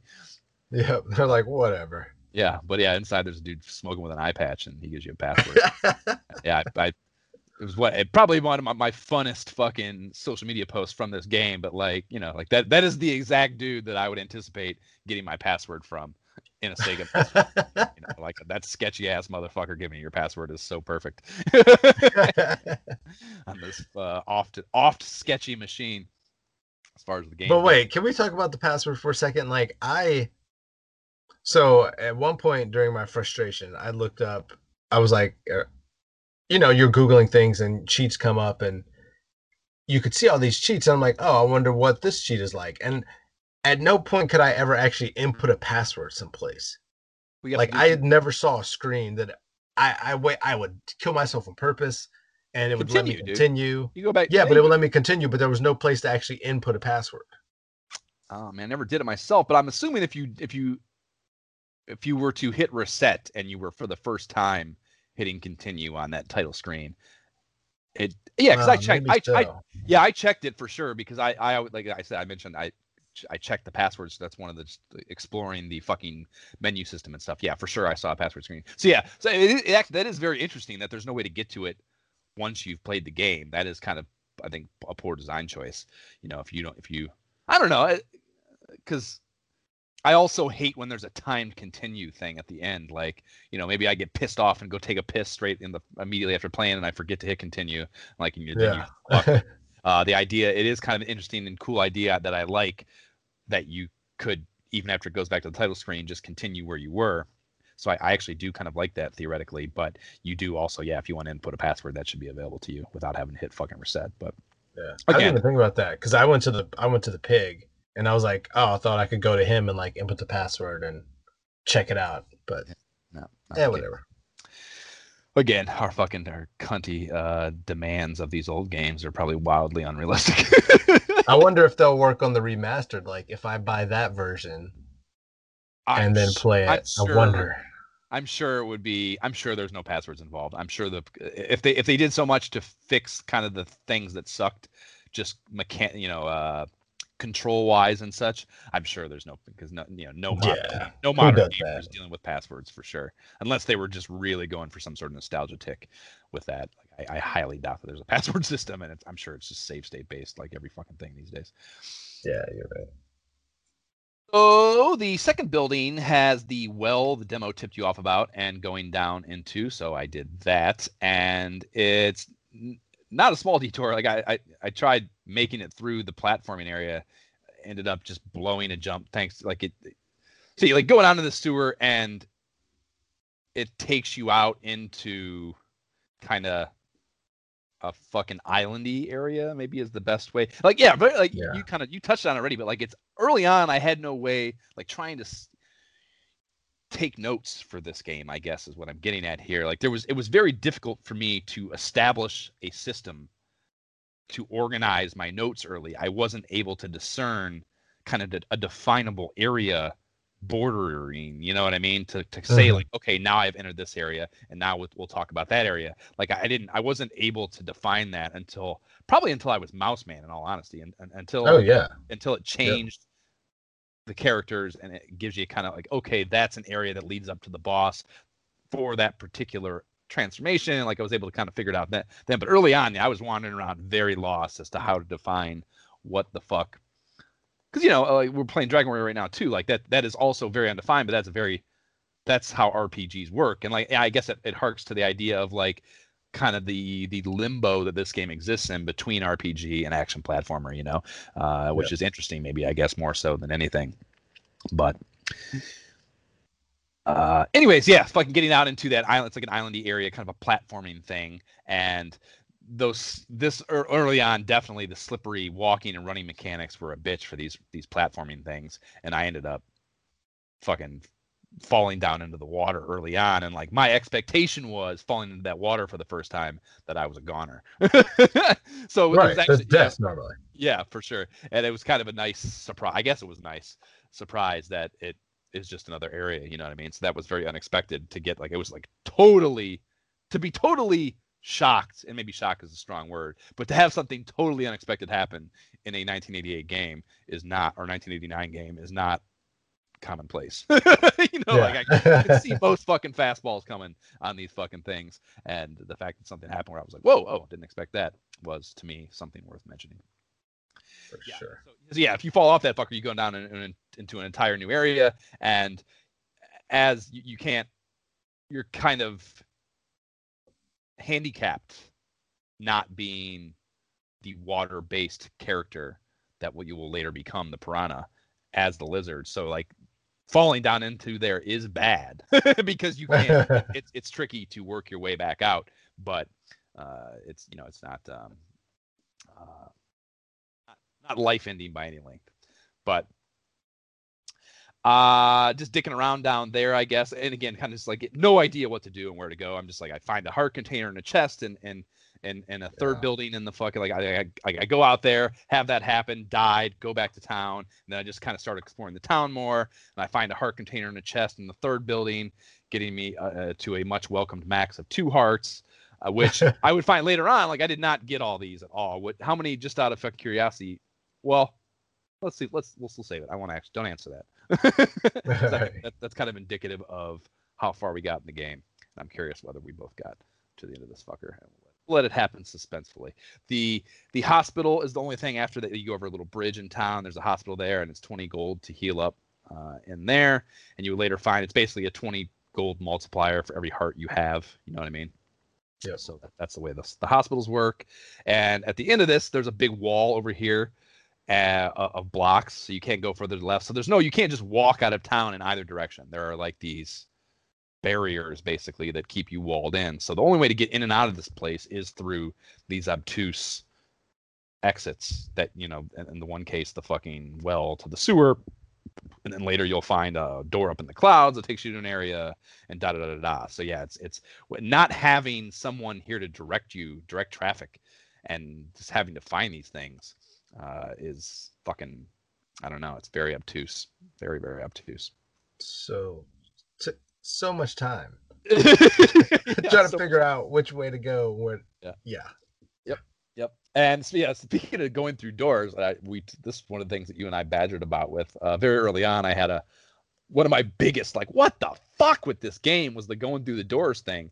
And in the manual, all it says is hitting up is you just have to hit up and then you go through them, and like so you're like, oh, fucking okay. And like in the game, like it's not happening. And like so many times, especially early on when your character's weak, like you're like trying to get through a door as like an escape means to avoid getting whacked by something, and like you want it to happen fast, and like it wouldn't fucking happen. And like no, I'm jamming on it, and like I'm trying to reposition myself, like am I not in the right spot or something? Like what the fuck is the problem? And that happened so many times early on.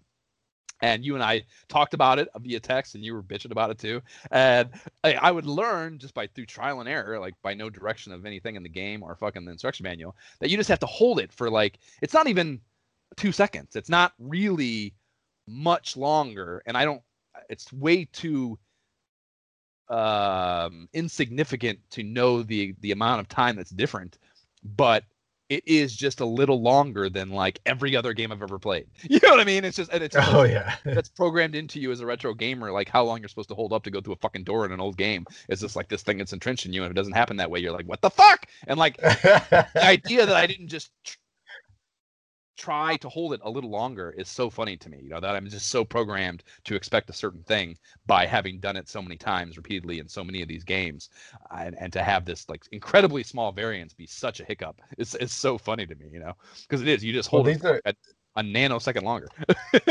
well these are heavy wooden doors, Josh. I mean, come on, he Sure. may be a lizard man or something, but it takes It just some takes a time, some pull little there, more effort. a Yeah, little yeah. effort. Yep.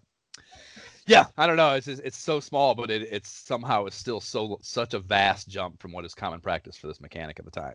So it was true though. so frustrating for me early on. But yeah, once I figured that out, it was 100% reliable and nothing to bitch about whatsoever. You know what I mean? And having to spend so much time in this town early on too, the music was fucking killing me. It was repetitive. Yeah.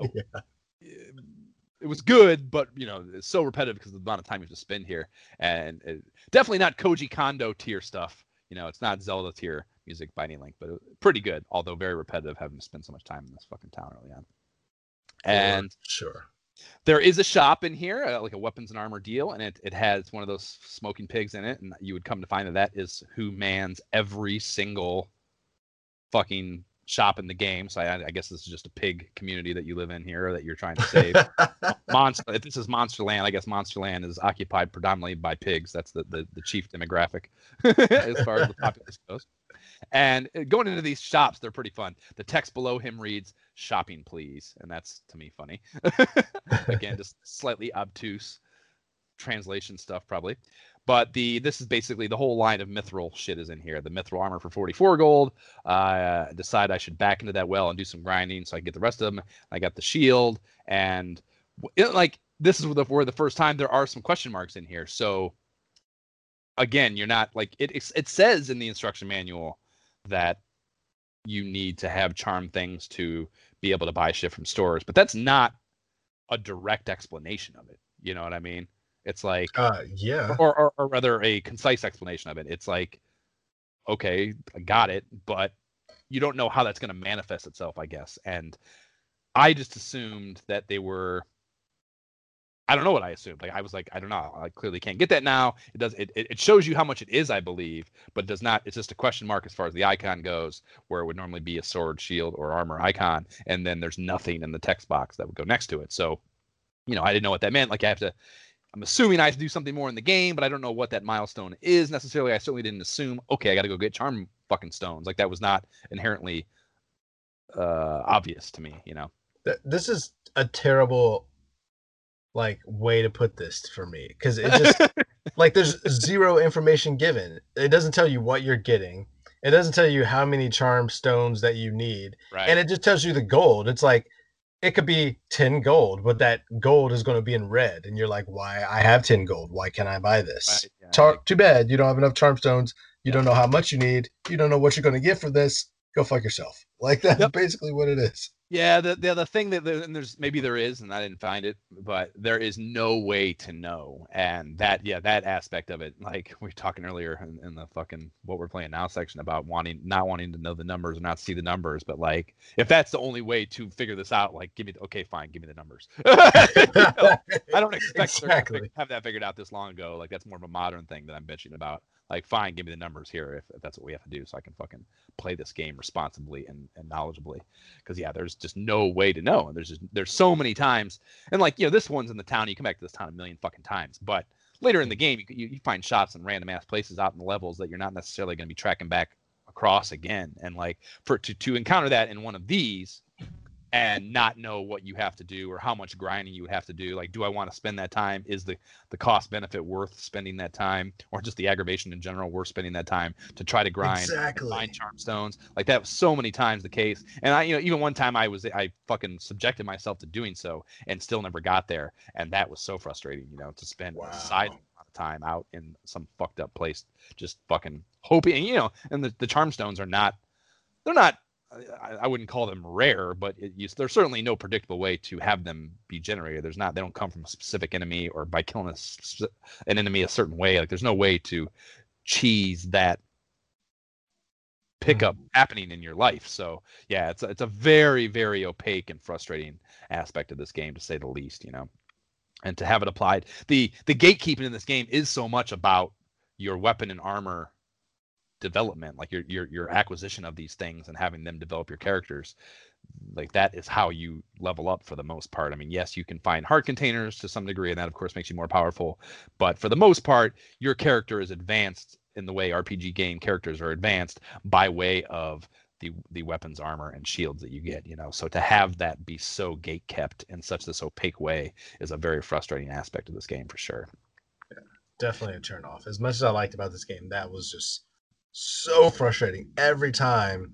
Even in these places where I'd have to go 2 and 3 times because hey, I don't have the right form right now and I didn't know that or something.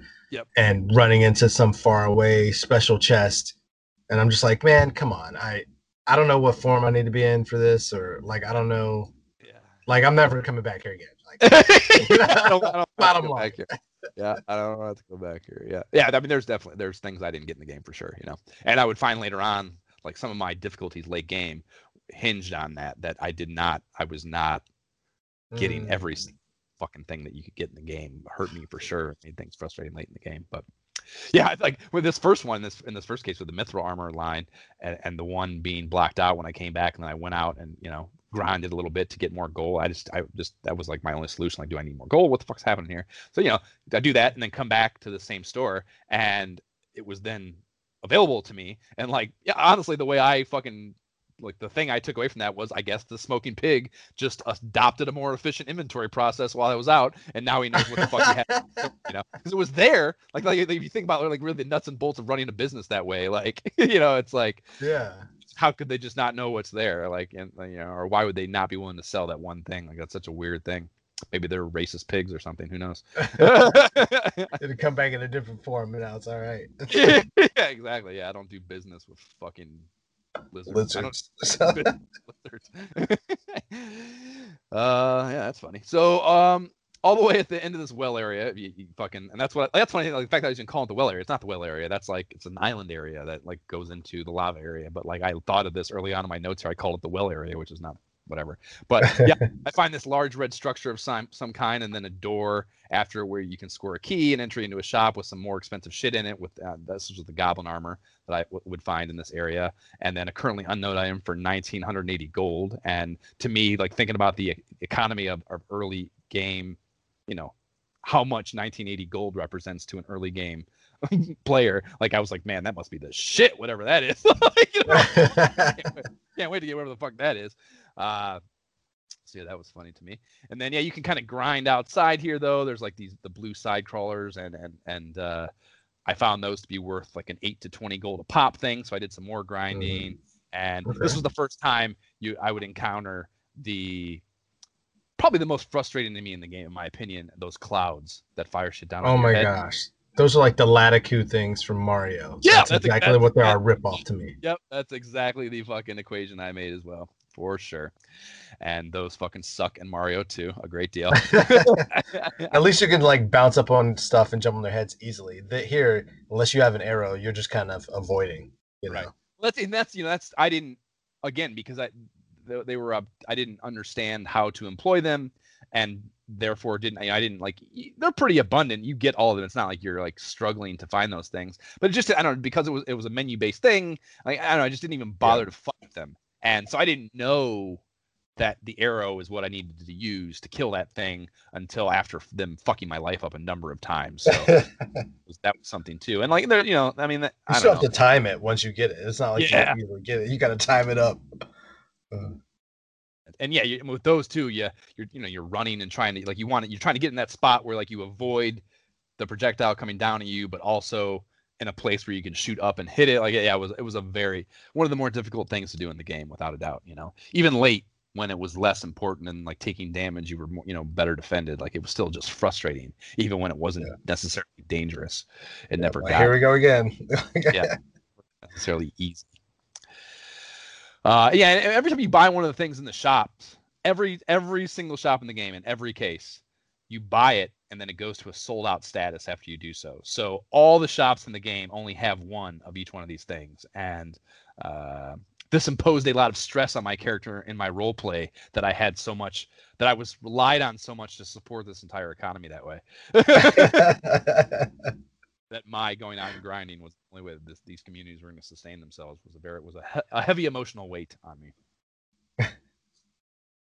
Yeah, so like in this case with that 1980 gold thing that was at the Goblin Armor shop, like I ground out here to get the 1980 gold, thinking that it was just red because I didn't have the amount of gold necessary, and got in there and still couldn't get it, and like that pissed me off so much, you know what I mean?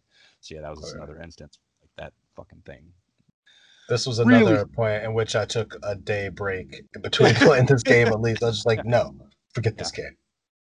And yeah, this is where you found the key for the first time too. So yeah, I headed back to town, and you could open that door and then go up into the sky, and that's where you find the separate area where you can really make some headway early on in the game. You know, obtuse undertaking to get to that point, and using the key, as we're talking about these key things, it doesn't make you select the keys. You can just open the door as you would any other. So like we talking about this with Dragon Warrior, like that you have to go select the key, and like it's commendably, the usage of that item is worth commending, because not every game can pull that off. So it has a rather seamless use of the keys. So that made me happy.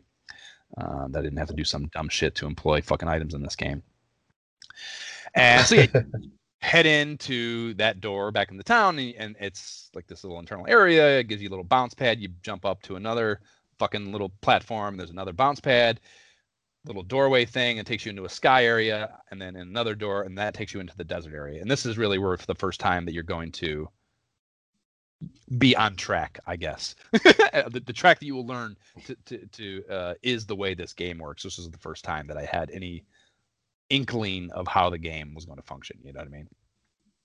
And this desert area, I actually like, it's an entire note detour, but like when I first went to this desert area, I asked you, this is where I was a very stuck thing, because I didn't think to go left here when I first came into the desert area.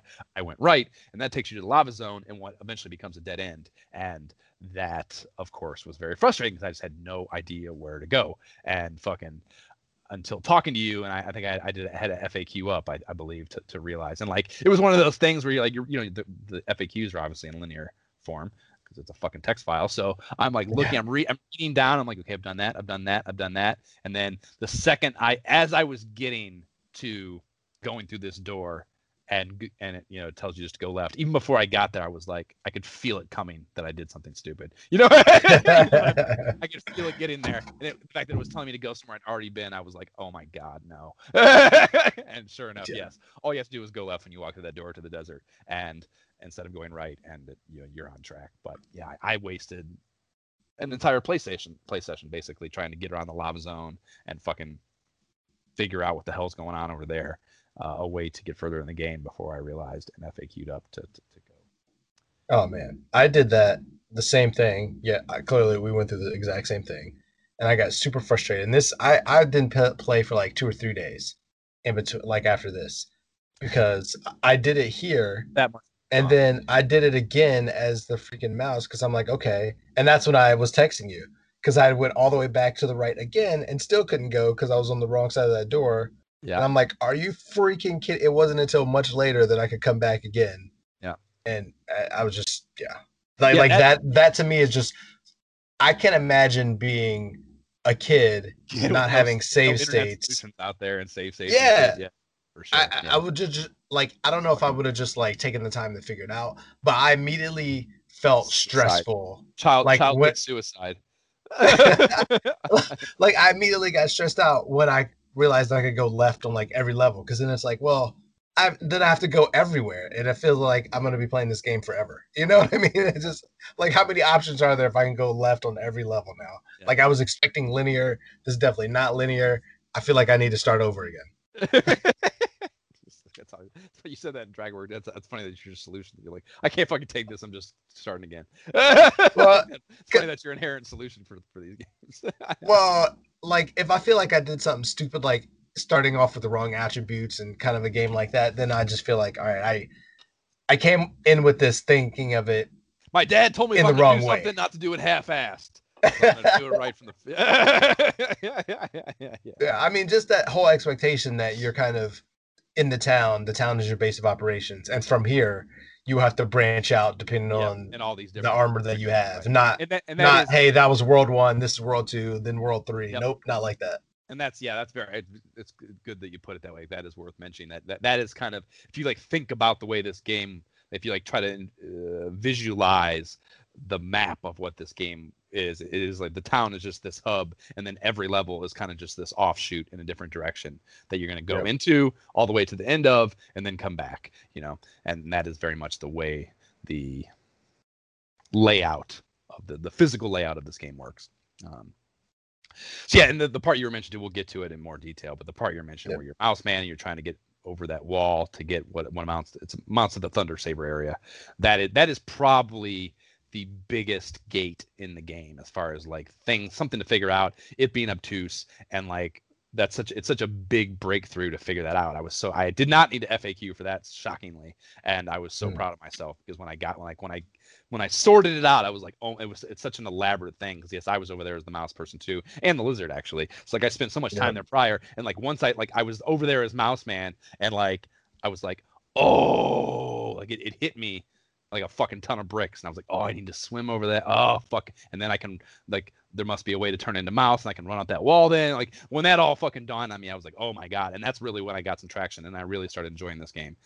So yeah, I'm sure. Hoping you got past that, I hope it got a little better, a little more fun, because yeah, early on it is, until you get to that point, this game is very like, what the fuck, man, what is going on here? Yeah, 100% until I started thinking of the level that way and I wasn't watching like playthroughs or anything. I was just kind of like, okay, Yeah. reading more about the game and like, what did I miss? And just thinking of it differently. And then finally, once I get to Piranha Man, and it was like, okay, there was water over there. That's the way. Okay, like immediately dawned on me. Okay, yep, that I got to go back there again. That's the flow And chart. then, Yep. yep, same thing. Yep. So we digress. Back on track with the actual way this game works. You're going in the desert area, and if you go left, you're passing through a range of screens, and there's like fucking a lot of cobras, as there would be in deserts. I guess it's worth mentioning too that the desert looks pretty impressive. Like environment wise, it's easily one of the cooler looking environments, I feel. Like I'm kind of impartial to ancient Egypt type stuff, and there's some pyramids, of course, at the end, and a sphinx and shit. So I enjoy that too, just as far as set pieces go. So I enjoyed this area just visually, probably more so than maybe any other in the game. And It's very Mario Brothers 2 to me. sure, With a yeah, lot of the deserts very similar. yeah. And if we want to unjustly compare that, but yes, and I enjoy those levels very much in Mario too. Yep. Yeah, it was like the going left thing. blowing through my notes here. Like I wrote this down. It was like what occurred to me once I read that was what I thought it was Monster Party, dude. How there was that part in Monster Party where you have to go left instead of right when you get to the area, you know. And like I just did not see it coming, and how frustrated I was when I found out. In the case of Monster Party, same thing, you know. But I fucking didn't occur to me. It's such a rarity in this generation of gaming that it is. I don't know, you know. It's almost like it's frustrating and annoying, but you have to kind of almost nod to the developers, like you're getting outside the box and finding a way to get outside the box in these, for the most part, linear old games is probably should be commended and not berated. But yeah, we're only frustrated because we were too stupid to think of it. Exactly. Yeah, but so you get through, you got to blow through those kind of just open desert areas with the cobras and shit, and there's some cloud things in here too, annoyingly. And yeah, you eventually see some pyramids, which look quite nice on the aesthetic note, in my opinion. But there's some tunnels before that you can go down, and then you can alternatively go past those tunnels and climb up the side of the pyramid, which is pretty cool, I think, and I was fortunate enough to do. And it's like, it's multiple screens that you got to jump up on little steps on the side of the pyramid there. So, you know, it requires a little bit of that DuckTales mentality of fence testing for it to occur to you that might be something you could do. You know what I mean? So yeah, it is kind of very much a secret area entryway. So you go up there, you come down the other side, and there's a goblin guarding the Sphinx that looks awesome. And I would say that is probably the best set piece in the entire game for sure. The Sphinx looks very cool. And very cool. Yeah, it's guarded by the goblins, and those dudes kind of chuck spears at you low to the ground, even though he's tall. And that, as far as, like, not every character can duck, but this one can. And like ducking, you know, the way to defend the enemy sprites that shoot projectiles is to fire back and kind of nullify their projectile. You know what I mean? And if it's coming, they can either come high or low. In the case of the lizard, whose stuff normally is on the high track, having to stop your little run and shoot a low to the ground projectile is not the easiest thing at all, to say the least. So the sunflowers are also a great example. There's a lot of those in this area too, and some of them are tall, some of them are low to the ground, and like, you know, you're kind of, you know, your character's fast. I mean, relative to just the space, your characters move fast, and that's part of the slippery thing we already talked about. So like you're hauling ass along, and one of these clips on the screen ahead of you, you have nanoseconds to react and fire back, or you're taking it out. You know, so yeah, it's not the most pleasant or easily employed mechanic, particularly early on here. So I had to watch myself on many occasions doing that though, like just hauling ass, and all of a sudden something just shows up. I'm like, oh shit. Yeah, for sure. Anyhow, into the Sphinx, and this is in true secret area fashion. It's another Max Heart container, pretty hot. So that got me up to 3 at the time, and then so going back to the well on the other side of the pyramids, you go down in here, and there's little orange and yellow dudes. They're called fairies in the manual, and they look to me like the mask from the Scream movies when you kill them. Like I don't know if you made that association or not, but I absolutely. They did look kind of like that. Yeah. So, and this is clearly long before those. So that's something they definitely were not ripping off. So you work your way, and then after dropping on the pyramid, you work your way all the way back up to the top of the pyramid. You know, past some goblins and shit, and you score a key, and you head into a locked door, and you go through another area. It's kind of like a tomb area that I thought was rather cool as well, just as far as the aesthetic of it goes. And in here, there's a bunch of the fucking red toads, dude. The toads are one of the most fucked up enemies in the game, for sure. Yeah, they man. like. I just ended up running under them, man. Forget really. them.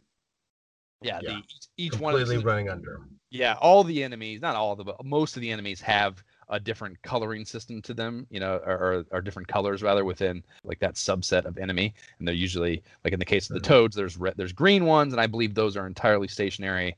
And then red ones will do one jump if you come near them, and then the blue ones jump. I would later learn 3 times and then stop. Yeah, the blue ones really suck. There's a bunch of them in the lava area. I would later learn that they jump 3 times and stop, but you know, that's not something you're going to pick up first time through for sure immediately. So the blue ones definitely have sucked a great deal. So yeah, the toads are one of the tougher enemies to deal with, I think, particularly early on in the game. There's some shit late that suck more, but they were frustrating for sure. At least we learned that, or I learned that if you hold down the button longer as the lizard, you actually shoot longer. Really, A I longer never blast. I never fucking learned that, motherfucker. Yeah, Really? yeah. So like when It is not a those full annoying screen. spear guys would come near me, dude, I would just like if I learned it if I was farther back and held the button down, it would shoot much longer. If I just like tapped Man. it or pressed it quicker, he would shoot like a shorter blast. Yeah. 100%. Try it out. I never thought I'm never playing this game again for sure. At least not in this form. I guess maybe I'm sure that Yeah. was in the remaster. I would play the remaster, but yeah, no, that never occurred to me. And that was honestly, I without a doubt, some of those platforming areas. I think again that fucking lava zone where with the sunflowers and shit on those platforms, like you have to get just close enough with the Oh, and lizard. that's why I used it a lot for Yep. sure. That's where I To learned be, it. yep. Yeah, that never dawned on me. That should have been in the goddamn manual. Yeah, so they capped this little runoff with a somewhat unique all springboard area that you have to go through. Like it's just like a whole floor lined with springboards, and there's shit flying around in them that they have to deal with as you're constantly jumping high and kind of like it's not the easiest most easily controlled area with your sprite because of those springboards, you know. So that adds some added challenge and kind of a unique idea that worth mentioning. I guess it's kind of cool. And there's some fake wall action going on here as well before you get into your first boss battle. And let me just start by saying, having now done 2 of them, that the boss. This is where I thought to myself, the boss battles fucking blow in this game. Like they're not Yeah. necessarily fun. There's very little skill to it. It was just a matter of kind of beating your head against the wall till they run out of HP. And I found that very frustrating. Yeah, even the second one again, that riding on the air current thing, getting hit over and over and over again until the game what felt to me completely without, there was no rhyme or reason to it. It just dropped you off onto the ground whenever it felt like, and that to me fucking just absolutely sucked. Absolutely sucked. Yeah. I agree. They were super annoying.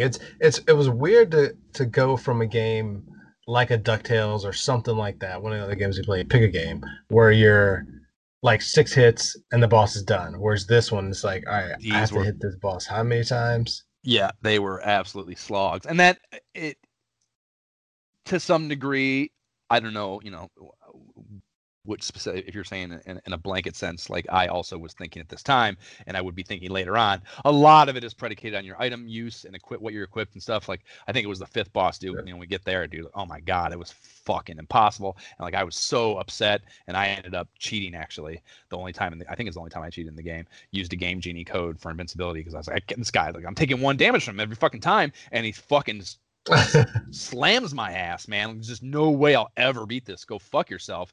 And after that, I found out the fact I had the wrong shit equipped, and that I'm sure he would have been much easier had that not been the case. So part of it is trial and error that I didn't go far enough on, and that's that's fucking the player's fault, really, more so than anything. But True. In a general sense, yeah, I'm not a big fan of the boss fights in most of the cases, and this one was. It was luckily he took very little HP. I don't know if I just happened to have the right armor on. I can't imagine I was wearing anything other than the Mithril one. Or I guess I would have the Goblin armor, actually, in this case, for this boss. So maybe that was a particularly good one for this specific boss, which is the Mummy Dragon. And, he fiddling the mummy in a pyramid, so that makes sense. But he fires this. I don't know what even would be considered, but he fires like some green shit.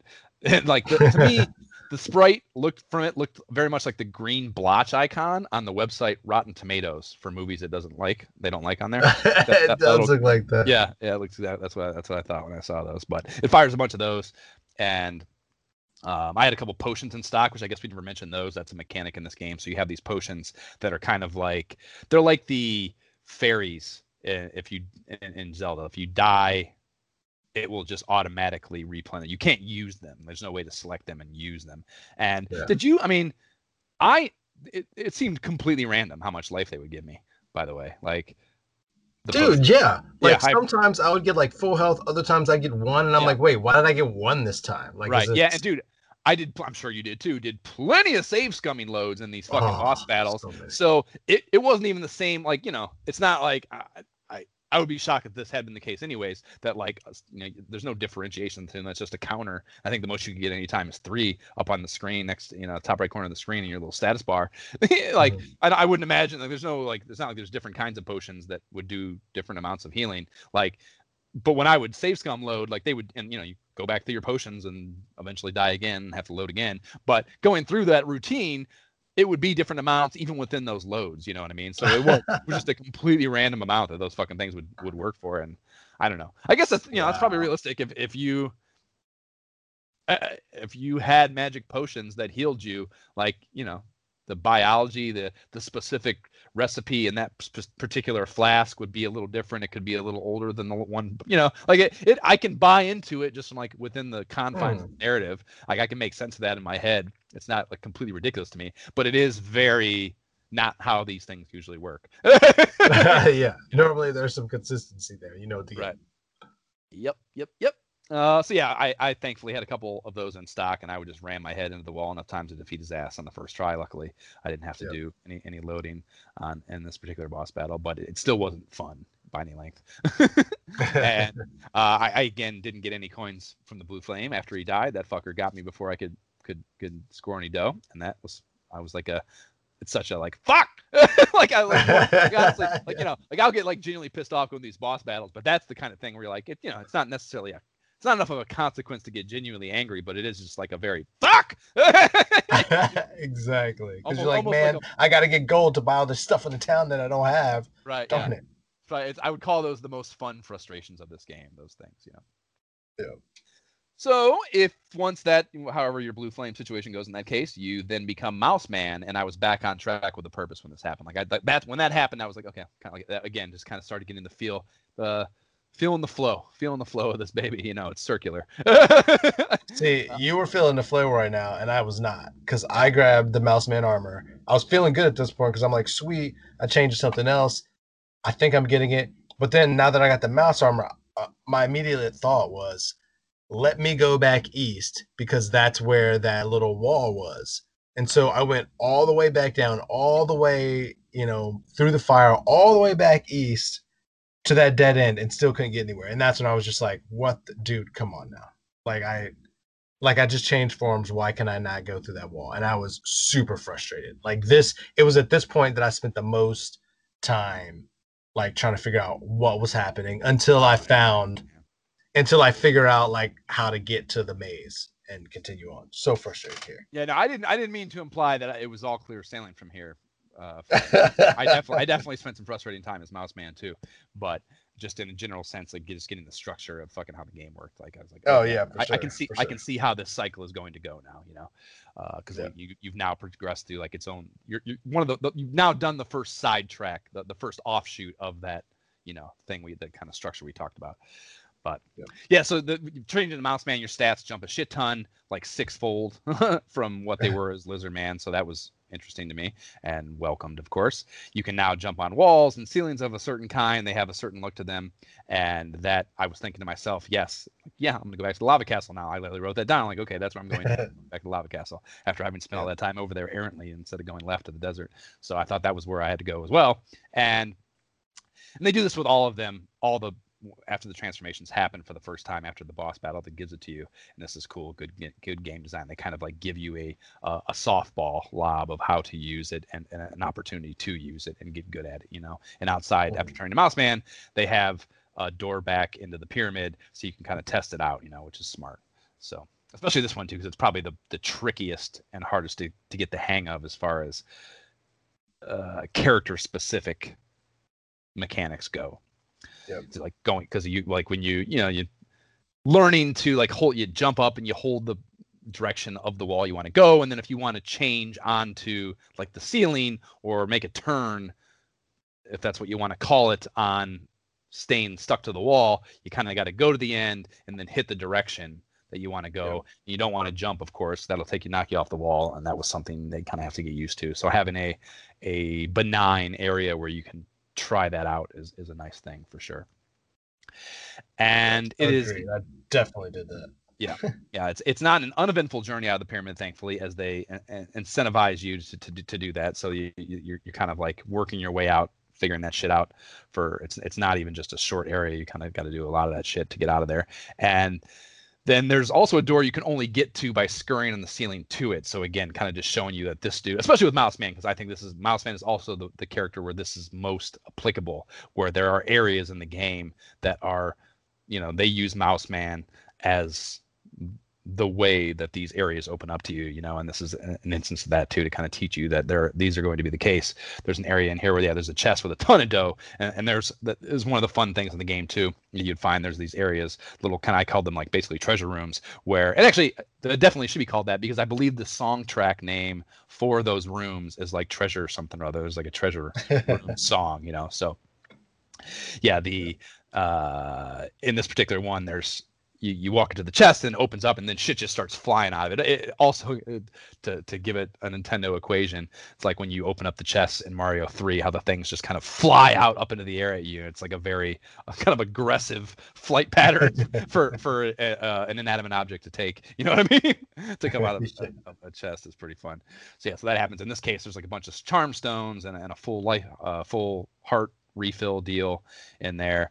And then there's also a store, which is often the case in these treasure rooms too. There'll usually be a store, a chest, and then a room, a warp zone room, kind of, And in the case of this store, it's called the Dancing Shield, and it's, I think, the best shield for Mouse Man in particular, and that was $430. So I scored that. Luckily, I had enough dough for it. And then, yeah, there's a warp zone door that takes you back to town, and that's a dope programming choice. I appreciated immensely that you didn't have to then trek your sorry ass back through that entire area to get back to town, So yeah, that is the full loop that now we will experience for every one of these levels. You will do the thing, do the offshoot. There's beat the boss. There's a warp zone back to the town, and then head to the next offshoot. So going back to the town for the first time, though, like I was thinking, like maybe things would change in town. There would be some sort of difference. Maybe the shop would have some different shit in it, and that was not the case. Nope. Yeah, the shop had the exact same shit in it. It was all sold out. There was, though, I would learn that or realize, I guess not necessarily learn, that the wall on the left side of town is a mouse wall, so you can get over it now. So that, it was very obvious where to go kind of next for me in that case, because I happened to find that. I guess maybe you didn't find that, because it seems to take you a while to find the forest Yeah, I area. mean, it wasn't until later because, like I said, I went right first and did all that, and I was super frustrated because that took me a while. And then, yeah, once I kind of went all the way back, I was like, forget this, found an earlier save to where I was in the town, and then I was like, all right, let me just go left, and it was at that point that I saw, oh, okay, you got this wall you can go over, and started kind of understanding the whole. All right, now I need to go left Right. thing. Yeah, This is another offshoot for sure. So yeah, so this definitely offshoot is then it's a forest area, I guess is the simplest way to describe it. And as soon as you drop over that wall and into the area, there's a shop with some new shit in it. And I didn't have the charm to buy at the time, so that was frustrating. Sorry, check that. That's back in town. So you go over that wall, and there's a shop in the town before you even go into the area, rather. And that stuff was too heavy of a charm for me to buy at the time. So couldn't get any of that. But then, yeah, you go into the forest area, and immediately in the forest area, there's another shop with shit that I was able to buy. So that was nice, I guess. pretty sure I was not able to buy any of that stuff. Really? Yeah. That's probably because I think that is more mouse specific, mouse advantageous shit that probably hurts your progress too. I think because having that shit definitely ramped up my stats as the mouse. And yeah, going into this fucking jungle area, there's a shit ton. There's a bunch of screens with those Lakitu as a way that actually the name, like fuckers, the clouds firing down on your head, and yeah, those things suck. Otherwise, you're just kind of just if you want to engage them, you can. But most of this is yes. I was just kind of tearing ass through this, hoping to fucking avoid any of the bullshit. And this is one of my favorite things in the game, probably. There after that, you encounter this. It's a mouse maze basically, and it's kind of just like a little Yeah. maze area that's just tall enough for the mouse to fit through, and you kind of got to walk on the ceiling, and like it's a puzzle basically because they obstruct this maze with another Mario Bestiary ripoff. Even in the name, they're called the same thing. They're called Sparks, and they are the small electric. Yeah, They're called the same. Yeah, they're called the small electrically charged balls that skim along on all sides of platforms. So in this case, they're red. At least they're not black like in Mario 2, but still pretty blatant, I feel. So yeah, those are buzzing around this fucking maze, and you got to kind of figure out how to. You do have a sword, so you can kill them if you're able to time it right. So you don't necessarily have to avoid them entirely, but mostly it's kind of just figuring out how to get through to the different exits are in the top left corner of the maze, and that was a fun employment of his skill set, I thought. So after you bop out of there, you get into a kind of a denser jungle area, and this sorry, this is where the shop was, and there's the line of equipment in there was the Shogun line of equipment. So yeah, I scored all that shit, and because you got that? Oh man, I didn't yeah, get any of that. I didn't have any of that. So I'm like, what is this well, stuff? I don't even know what that does. The only reason that I was able to do that was because I stacked all that paper in the lava zone area in my fucking errant whatever. So I had a bunch of gold left over from that fucking dead end basically that I spent time in. So that was, I guess, a positive side to something that was a very negative experience for me. Yeah. So I was kind of getting into this is where I got the new equipment. And I was kind of getting into a groove in the gameplay at this point, and I was, dare I say, starting to really enjoy myself. I enjoyed the music here in the jungle area a great deal.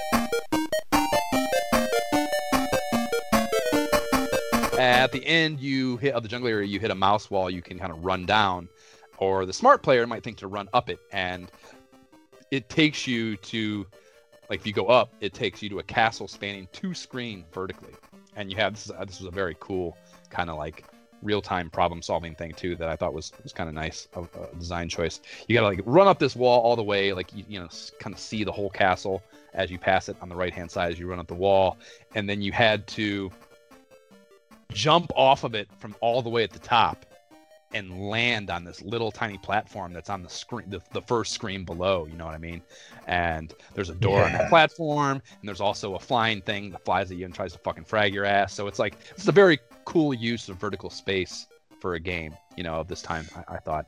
And again, if we must equate it to Nintendo shit, it was kind of reminiscent of Mario 2 mechanics where you're, you know, like even the beginning of the game, you drop out of that door in Mario 2 and you kind of fall a bunch of screens, and it teaches you that you can use vertical space to some degree, and that was new for Mario 2, and it was a cool use of it here too. So I liked that. It took me numerous safe scum loads to hit the platform and get it right. but oh really? I hit on the first try. Fuck you, man. Yeah, it took me a bunch. But usually those are accompanied with frustrated fucks and other mean things I say to my computer. But in that case, I was actually enjoying it. It was a challenge I enjoyed. But what I was thinking, like, you know, having that safe scum opportunity, like I cannot, no doubt would have been a high risk reward trade-off for OG hardware participants, you know. Oh yeah for sure. So it's a locked entrance to the castle that I'm guessing is I was assuming it would be a more advantageous entry point than the one you enter if you went down that wall. So I was assuming like I like had cheesed something in the game. I would later find out that that's just what you have to do to progress. But I assumed that I had like cracked a code of some sort, you know, doing that. So I was very pleased with myself once I managed it. But inside, you are in a castle, of course, as walking through the door suggests you would be. And this whole place is comprised of 2 sprite-high tunnels lined with the Firestone turrets that are just, you know, blasting constantly. And it requires you to basically tactfully oscillate between jumping from floor to ceiling and kind of just working your way through. It's not even a maze. It's very obvious what the track is, so I shouldn't call it a maze. But it's just these tunnels basically that have all these turrets, and you got to just bounce between ceiling to the floor. And I thought it was a cool mechanic, and I thought it was a good exercising of Mouse Man's skill set in a, like, you know, in the boss in a boss area. It does get a little tedious, but I mean, you're saying you were pissed off about it when you were texting me when you were going through it. But I liked this area. I thought it was cool. Well, it was fun. It just took a while to get, like it seemed like you had to do the same mechanic and kind of avoid the same enemies, and you had to do that for a while, and then you had to go to the next screen and do more of it, and then you had to Yeah, go to the next screen, and you had to yeah, flip down, and I was like, oh yeah, man, oh my yeah. gosh, and then It is. one mistake, if you had like low health, and you were screwed. Yeah, yeah. It is a little tedious in that. Yeah, you have to basically. So it's like it's got two sides, basically, and you have to work your way all the way up the left side, and then you go down this air shaft in the middle to the very bottom of it again, and then you work your way back up in exactly the same fashion, the right side Mm. of the castle to get to the door that you have to get to the boss battle. And I don't know, that aspect of it was kind of like it's just a little bit repetitious, but I liked the mouse mechanic controls so much, and they were so reliable that I didn't find it frustrating at all. That I actually kind of enjoyed it, even though it was a little bit of a slog. Oh man, what I found frustrating was the boss itself. Like it was at this point where I got to the mouse man, the dragon zombie. Mm-hmm. Like this is where I really noticed the whole, hey, going from like 5 or 6 hits, 8 hits, whatever to kill a boss to this one came in handy because like at first I was using like the fireballs and like it's only taking like 1 to 2 health from him each time. And I'm like, man, this is taking forever. So like and I'm at the boss though with only like 2 hearts of health or like 1.5 or somewhere like it's a low amount of health already. So like Mm-hmm. if I when I start jumping and hitting him with the sword, all it takes is one time for me to hit him and I lose like a full heart and I'm kind of screwed. Yeah. And so like it was at this point where I was like, man, really I just got to keep jumping back and forth over and over. Like eventually I did it, but like yeah, this boss Not was just not not super fun. frustrating. Yeah, Not not fun for me at all here. yeah.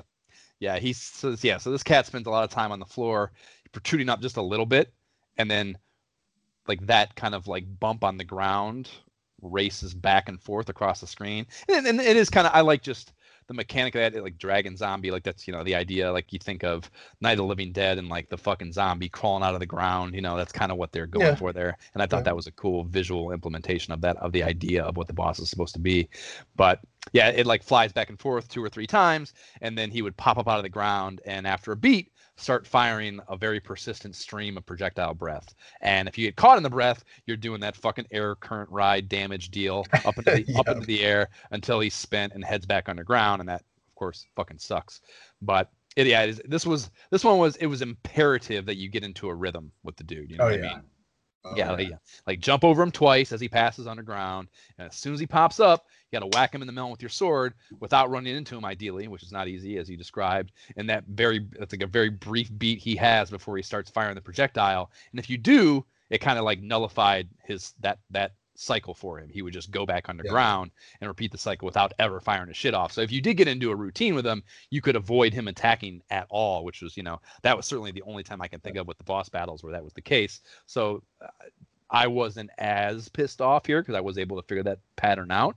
But yeah, if you missed it, there was no way to get around getting hit, and then you're spending that whole fucking air current ride thing. Um, Yeah. yeah, it was very frustrating. But theoretically, though, if you I don't think it would have taken me as long if I had actually had like 4 hearts or something or full hearts. But just the fact that I was coming there with like a heart and a half or something, like one with the small sword, yeah, hitbox. yeah, Like if I run into him once, it's kind of game over because one mistake and it's yeah. all right. One more and you're dead, son. For the rest, and he still has 70 health left. No potions. Do you know how many potions with you? Not on this one, man. No. Like it's crazy because like earlier in Mouse Man, I had like full health, like 3 potions, and I was feeling good. Somewhere in that maze, like I just couldn't get to the end with more than what I had. So I was like, all right, I That's guess I I'm that, that guess I'm I gonna finish it like this. I did not. There was no part of that maze in that tunnel deal with him where I was like, "Fuck, man." I did very little loading in there. Save scumming, but Good for you. uh, yeah, different strokes. Yeah, it was. I actually beat the it didn't happen easily, but I didn't kill this fucker on the first try. I actually had the slightest hint of life left, and I had potions. Wow. I didn't even get into him. So yeah, I did all right with this guy. I was able to figure the pattern out and then keep his ass from doing too much damage to me, and I was able to avoid the blue flame a little bit this time. I stacked a tiny bit of dough before changing me into Piranha Man here. Did you have any better luck with the flame this time? No, this one was immediate. Like I got more on the last one. This one was just like no chance. I was like, oh, Yeah. whatever. Bummer, but you do change into Piranha Man here, and Piranha Man, along with Lion Man, has the highest base charm score according to the manual, 50. So that was it's a positive thing to me, and that maybe I can Really? stop being so fucked in these shops, And it's more than double that of Hawk. If you're just looking at the attributes in the instruction manual, it's more than double that of the Hawkman. And I don't think piranhas are anywhere near twice as charming as hawks. Just, personal opinion, maybe not popular vote, but that's how I feel. I probably agree with that. Yeah, and it turns out the mouse wall outside the castle that I thought maybe was just a shittier way into the castle is actually just to take you to an underwater warp back to town door, not some disadvantage, some shitty way to get into the castle. So I realized I was not as brilliant as I thought I was after all. And there is in this heading back to town room, there's a chest with a max heart container and a shop selling medicine potions for a very specific number, 291 gold a pop in a treasure room. And then the warp room. And I actually love these fucking, they say there's like a return label on the wall and then an arrow pointing at it. And it's just perfectly obtuse OG gaming translation, Yeah. It's like return. I think it took me until this point playing as Piranha Man where I was like, okay, like seeing that return for like the second or third time. I'm like, okay, got it. Back to the town, and then I'll figure out where to go next. Got it. All right. Yeah. Now we're having fun again. Yeah, now I got the fucking system, which is good. After these messages, we'll be right back. Okay, the game is Shinobi, your basic fist in stomach, foot in face arcade hit.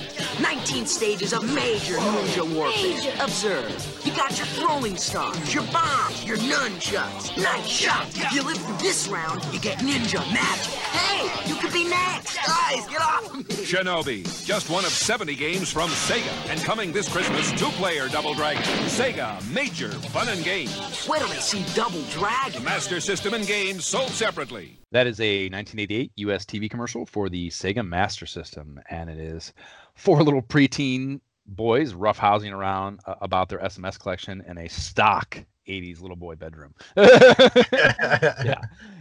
I thought of you during that 2-player boast during the Double Dragon tag at the very end. Oh man, so much 80s excitement.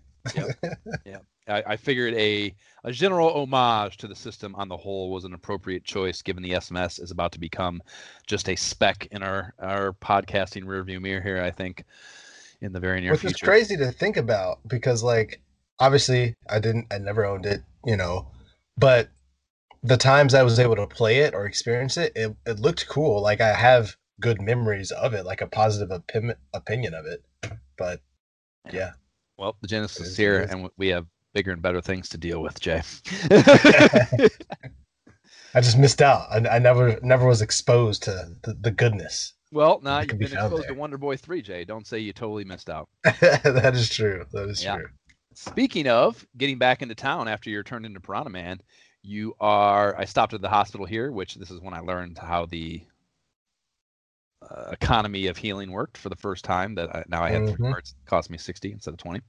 That was like, why the fuck did that change? Nothing else changed in this fucking town, but put 2 and 2 together, or 1 and 2 in that case. And logic directed me back to that well where Piranha Man's swimming aptitude, which you go down the well, and it's actually there's water in the sewer that you go down into. So, I was able to now be able to jump out of that water into this kind of treasure cache area, and another door walled in by blocks that I couldn't destroy yet. So that got me start thinking about, like, I need to find something that breaks those blocks. So that kind of planted that seed to some degree. But speaking of Piranha Man's, the controls that you do have as him, his land-based movement is also by far and away more controlled than any of the previous 3 iterations of yourself. So I was very pleased about that. There's much better walking and jumping physics that are just more easily controlled and less slippery, as we touched on, less frantic, if you will. So I was pleased, and that was another thing that lent itself to beginning to enjoy the game a little more here as we got later in it. And then after that little treasure area, I headed out through the underwater thing all the way out to the left of the aquatic area. We couldn't get over, so where you fall below those island platforms early on, and there's the water area down there. Now that you're Piranha Man, you can explore that more thoroughly, of course. And there was to the left of that, there was an area you couldn't get to early in the game, and behind that there was a shop selling the aquatic shield, which is indeed much better than the dancing varietal when you are the Piranha Man. So that was a pleasure to get my hands on. And so many that's so much of the thing too. That's kind of where, like, the dancing shield, I saw it gave me more defensive power, and all these things also interestingly change your charm too. So that was something I would learn maybe around now, maybe a little later, I don't know, but learning that you can just in the short term just equip whatever items gave you the most charm points for the specific character, and then use that to try to cheese the shop owners that wouldn't sell you shit. You know what I mean? So that was a way to just kind of fucking troubleshoot your way through that I would I would learn around now. But getting the aquatic shield also, just because of the name of it, kind of set off a little fucking light bulb in my head that these certain items equated to being most applicable to certain transformations, certain animals. So like the dancing shield being the thing that was best for Mouse Man, I saw it gave me more, but I didn't equate that to being the Mouse Man shield necessarily.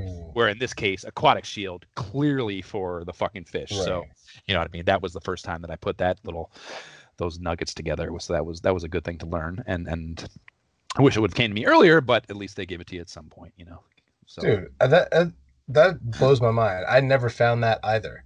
Like when I was Piranha Man, I immediately went far left underwater, and I was able to grab a heart and 3 vials, and so I felt like a boss, like I was finding all this like hidden stuff. You know what I mean? And like this was the point where again I was like, hey, I'm starting to understand. I'm having fun again, but out of everything I found, and we'll continue on, but I definitely didn't find this shield either. Like that's crazy to me. Yep. Wow.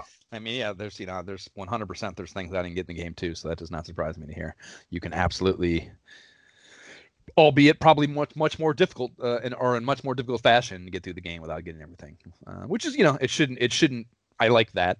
That's like maybe one of the things you could knock Zelda for is that like every item is absolutely integral to progress. Necessary. Yeah, almost to a fault maybe. In many cases, just one time, like there's things in Zelda that you have to get that are just like you only use them that one instance or maybe in that one fucking temple, dungeon, whatever, and that's their entire purpose. Whereas everything here has not critical utility, but utility in one way or another, and that's better probably just as far as mechanics go. But looking at my item screen to equip that aquatic shield, it occurred to me that I had not at this point bothered to really use any of the power-up attack items. It's funny to me you said you're using them for the fireballs with the one boss, but I had figured out at this point the arrows to kill the fucking clouds, just because those were so frustrating. I trial and errored everything, but like it just wasn't. They didn't even cross my mind really. Like and that to me was not good. Like that I don't it's not that I was impeded. Clearly, I got to this point without that being the case. But the fact that it didn't even like occur to me to want to try them didn't seem like a good thing. Just as far as I don't know, their benefits to you as a player. You know what I mean? They were definitely more like I guess I should try this if I'm having trouble type of thing. Right. Not something I even normally relied on. I thought maybe I am a little weird in this sort of. I think we've talked about it before, but I do traditionally like to conserve shit like this, using it as little possible with the mindset that I'm going to need it later. I think we've talked about that for other things before. And it usually, Mega Man 2, actually, yeah, we definitely talked about it for Mega Man 2.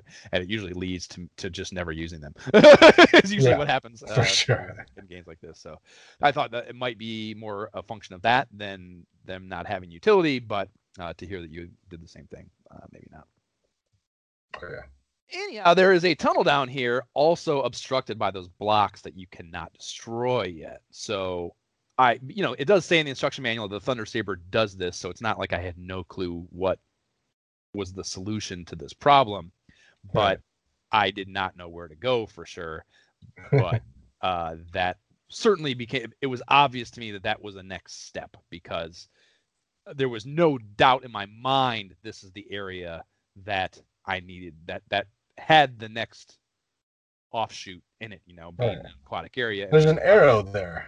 Like, that too. But I just mean, like, there's, I was not so, like, the desert area is not or the jungle area rather is not a definitive, oh, this must be where the mouse man has to go. It's just not. They're not that obviously correlated. But clearly, in the case of you're the fish, the water's where you're going to go, was just so blatant and out of the question that there's no other place I should be checking for where to go next. Like, that had me thinking, like, okay, I must have to fucking figure this out. So, well, I appreciated it. I appreciated that at this point. You know what I mean? Like, some direction. Yeah, of course. Yeah, directly. No yes, question. Let's go. It did not bother me at all. I'm just saying, like, that, for that reason, I started thinking to myself that I have to fucking,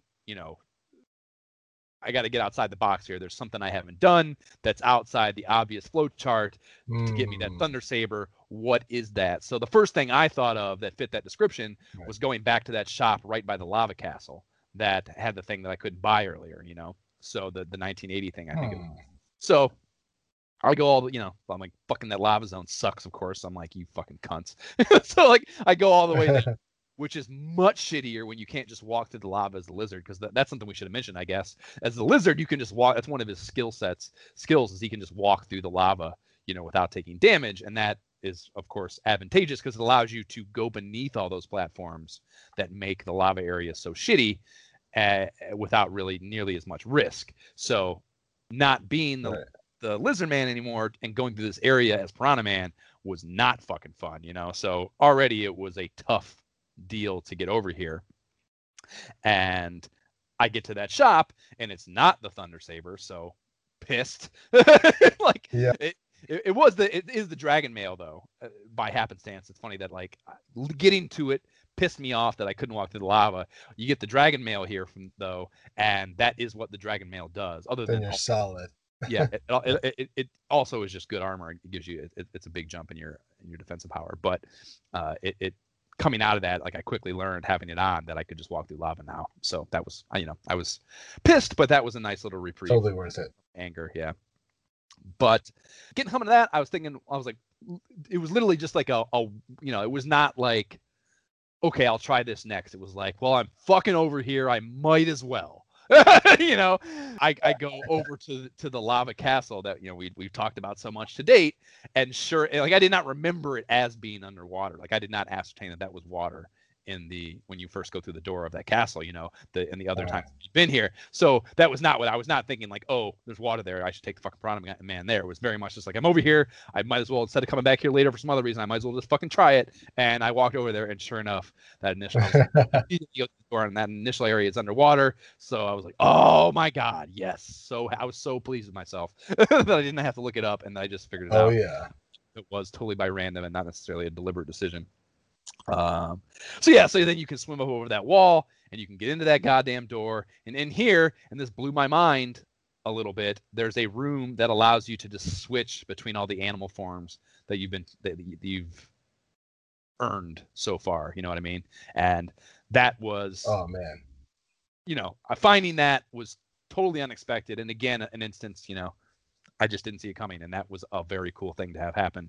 And immediately my mind just started racing, like, oh my god, there's probably, like, you can switch into different things, and they're going to be able to get into places that you didn't have access to before, but now you do because of the new things you have. Like, oh my god, this opens up, to some degree it was almost like this is complicating the game immensely, and that could prove to be a pain in the ass. But on the flip side of that is like, okay, this is fucking cool. This is going to allow me to do a bunch of new shit that I'll enjoy. So, and of course, just knowing that it opens up things that I'm sure were obstructed to me before. And that was a cool feeling. And then immediately, yeah, you've only been a few things so far. And I'm like, that fucking lizard can't do anything cool. And you also saw the mouse wall on the other side of the wall. Where you couldn't get to when you go into that castle. So I was like, okay, I'll switch into the mouse and see what happens. And you come out of that room, and then you can then walk up that wall, and you quickly work your way up to the Thunder Saber, and that's fucking awesome, of course. And then right by the Thunder Saber Yes. chest, the little block that you can whack with the Thunder Saber, so you learn that's what it does for sure and how that works. And it's just a very satisfying sequence in the game. You know what I mean? That I Oh yeah. it's the elusive feeling of the modern retro gamer solving a puzzle like this without succumbing to the FAQ consultation. You know, it's just such a satisfying thing. And Heck yeah, man! I remember being like in exploration mode at this point and feeling like a boss because I'm like, wow, I got the Thunder Sword. Oh, I got the Magical Saber. I got like 4 hearts, 3 vials. yeah, so Let's yeah, go. I can change forms. I didn't get the magical Let's saber go. right away. That was a little bit down the line, but yeah, that is like that's certainly worth talking about with this. It's kind of like the antithesis, the flip side of the Thunder Saber. You know, it does the opposite thing. It makes blocks appear, and that's super cool too. When I got that, Yeah. I was similarly satisfied because that changes what you can do in the game to some degree. It changes your mobility, and that's cool. The one shitty thing though, I noticed at least with the mouse, I don't necessarily think it may have been applicable. It was kind of weird actually. Tell me, like I got the Thunder Saber and I equipped it. And the Thunder Saber itself gave me 0 attack power, and I was like, "Oh, that fucking sucks." Yeah, it's not a roundabout number either. Like literally, my attack power went down to 0 as Mouse Man with the Thunder Saber. So that I don't know. That was a bummer, I guess. That like the thing I had sought so hard didn't do thundery things. It was kind of a bummer, you know. But you know what? You didn't have to have it equipped to use it. Right. Well, that's what okay. So that's exactly what I was getting at. I didn't know that at this time though. You would later learn that yes, it is a power that now applied to all your weapons, and that's fucking awesome. But early on, like I thought like I was going to have to do this kind of obtuse pain in the ass, switching back and forth whenever I wanted to break a brick kind of thing, you know, because I obviously you don't want to go through the game with 0 attack power. It's hard enough.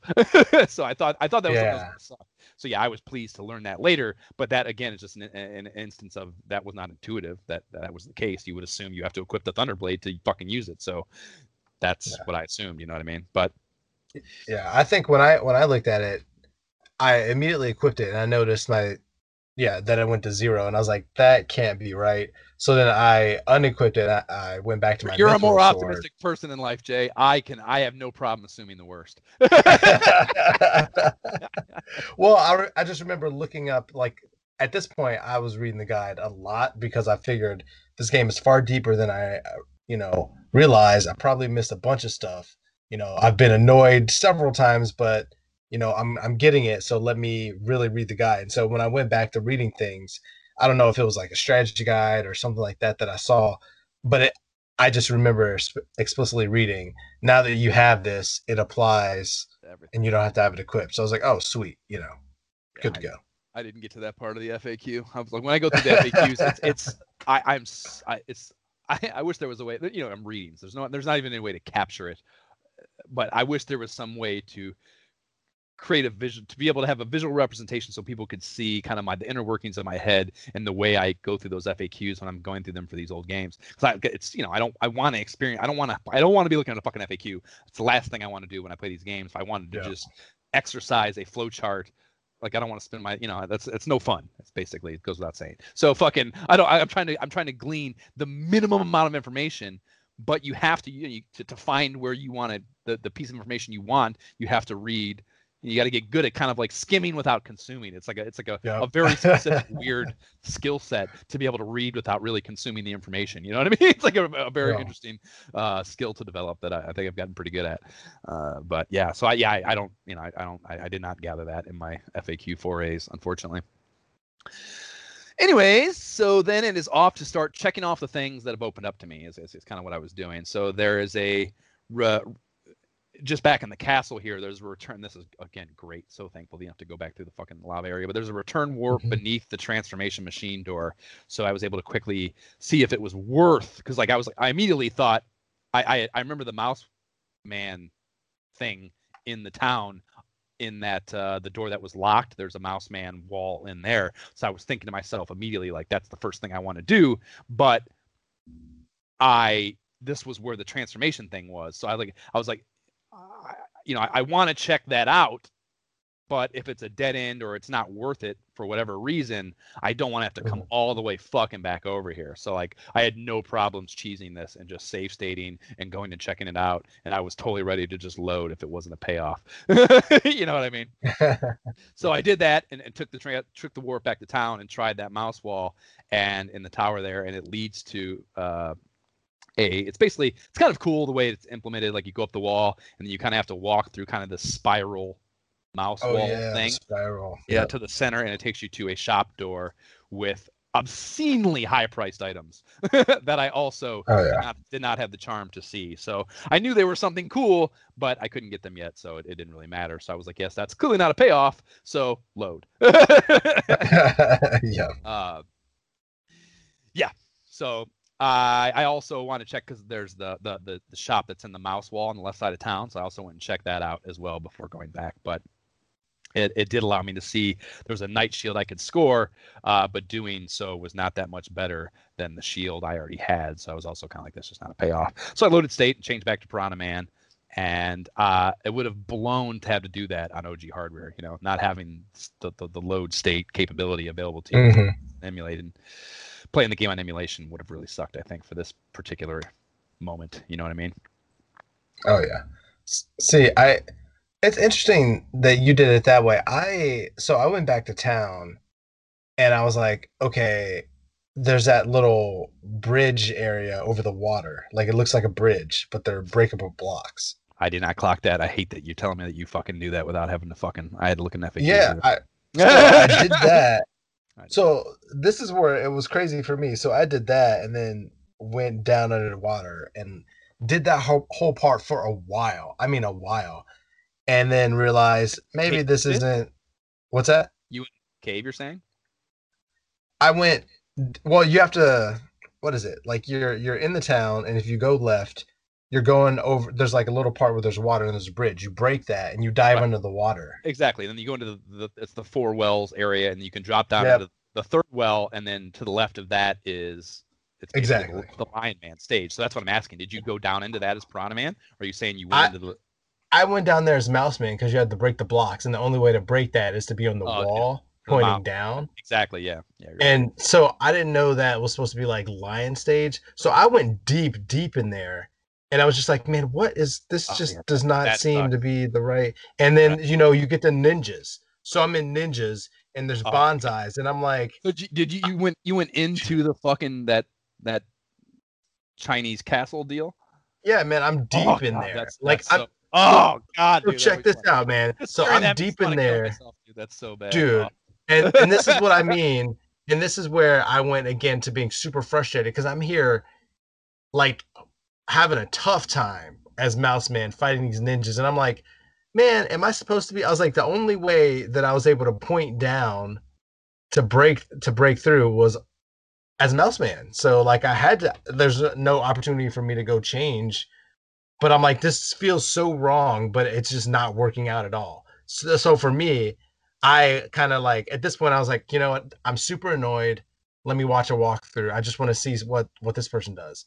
And they didn't do that at all. They went, so at this point, I was like, forget it. I went previous save state you didn't think and went back to Piranha Man. Yeah, I was going to say, you didn't think to, like, because I had only spent such a small amount of time as Piranha Man. I was like, I kind of need to go back and experience. And at this point, I went that way and actually started experiencing more swim, more Piranha Man, and having fun again. But I was like, man, this is so frustrating that I just did that. Especially because that Lion Man area is easily the shittiest part of the game. Just as far as those ninjas are fucking pricks. Like that part. And it should be. I mean, that's the last transformation before the end run of the game. So it's supposed to be like that. But having to experience that without the proper equipment, and being the proper form, that sounds fucking awful. Yeah, I mean, it didn't.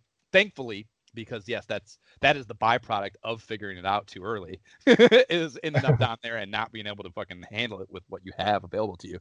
I didn't mean, even once I got to Lion Man, I wandered around pissed off for a while because it did not jump out to me that bridge was breakable. It just did not. It should have, because it's those blocks and those are very discernible. Like it's just totally not paying attention. It's you cannot stress how much my fault that is, but Dude, as soon as I saw those blocks, like as soon as I got that sword, the thunder sword, I immediately owned it. Like every time I saw those blocks, I was like eyes Yeah, for focused. sure. Gotta, how can I break that? Can I break that now? Okay, Especially because maybe I can break it later. yeah, we didn't mention it. We probably should have. When they not only do they break, but they turn into pickups. Like they've turned into dough. So Yeah, a lot of even times. if you aren't trying to go the place that they're obstructing, you break them just because it's free money. You know what I mean? So yeah, it's For sure. if you're paying attention, yeah, it's very easy to end up down there for sure. That makes a lot of sense.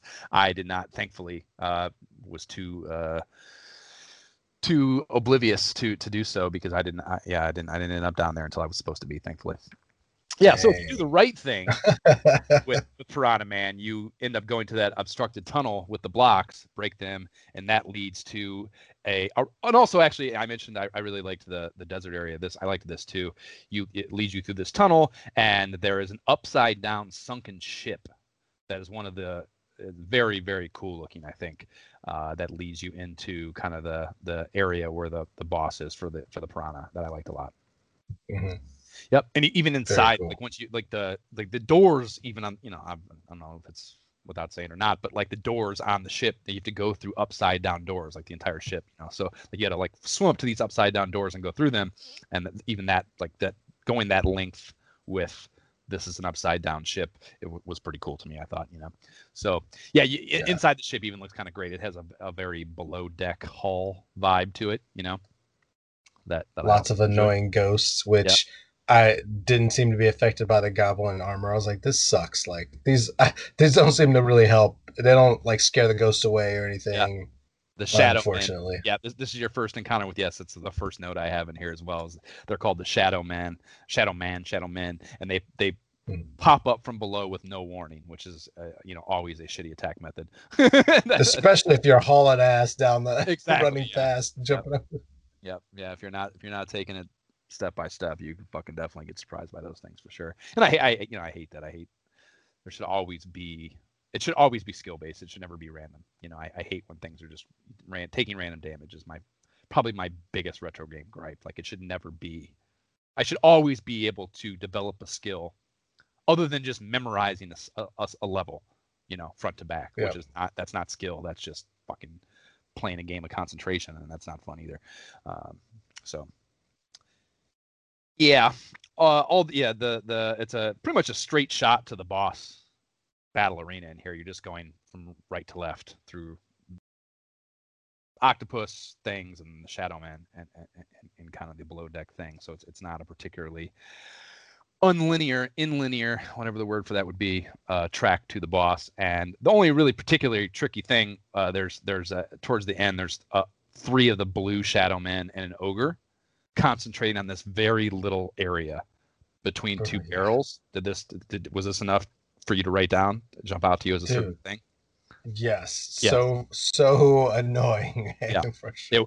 It was literally a breaking point for me where this is where I started trying items for the first time in the game, dude. Yeah, like I could not even save scumming. I could not get through without taking a serious fucking L from these dudes. So I started just like trying to use the items in a way that would manipulate it into a situation that I could navigate. And I found here the effectiveness of the tornadoes because they bounce off things and just keep going. You know what I mean? So I was able to get into a place where I could drop a couple of them down between the barrels before going in, and it would bounce back and forth and frag the Shadow Men down there to make it semi-navigable, and that was satisfying to some degree, I guess, that I finally found a purpose for those fucking items, Yeah. For sure. Not using them at all to this point. Like I had a stupid cachet for them, or of them rather. So it made me sad that I had no use for them, that I had such a nice backup of them.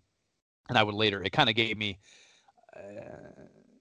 I would also find use for them later in that area that we just talked about, the Lion Man area, a great deal of the tornadoes. So having this shitty part happen to me and getting some kind of familiarity with those tornadoes were a big help later when I was also in a frustrating place. So I guess, again, taking something positive out of a fucked up situation.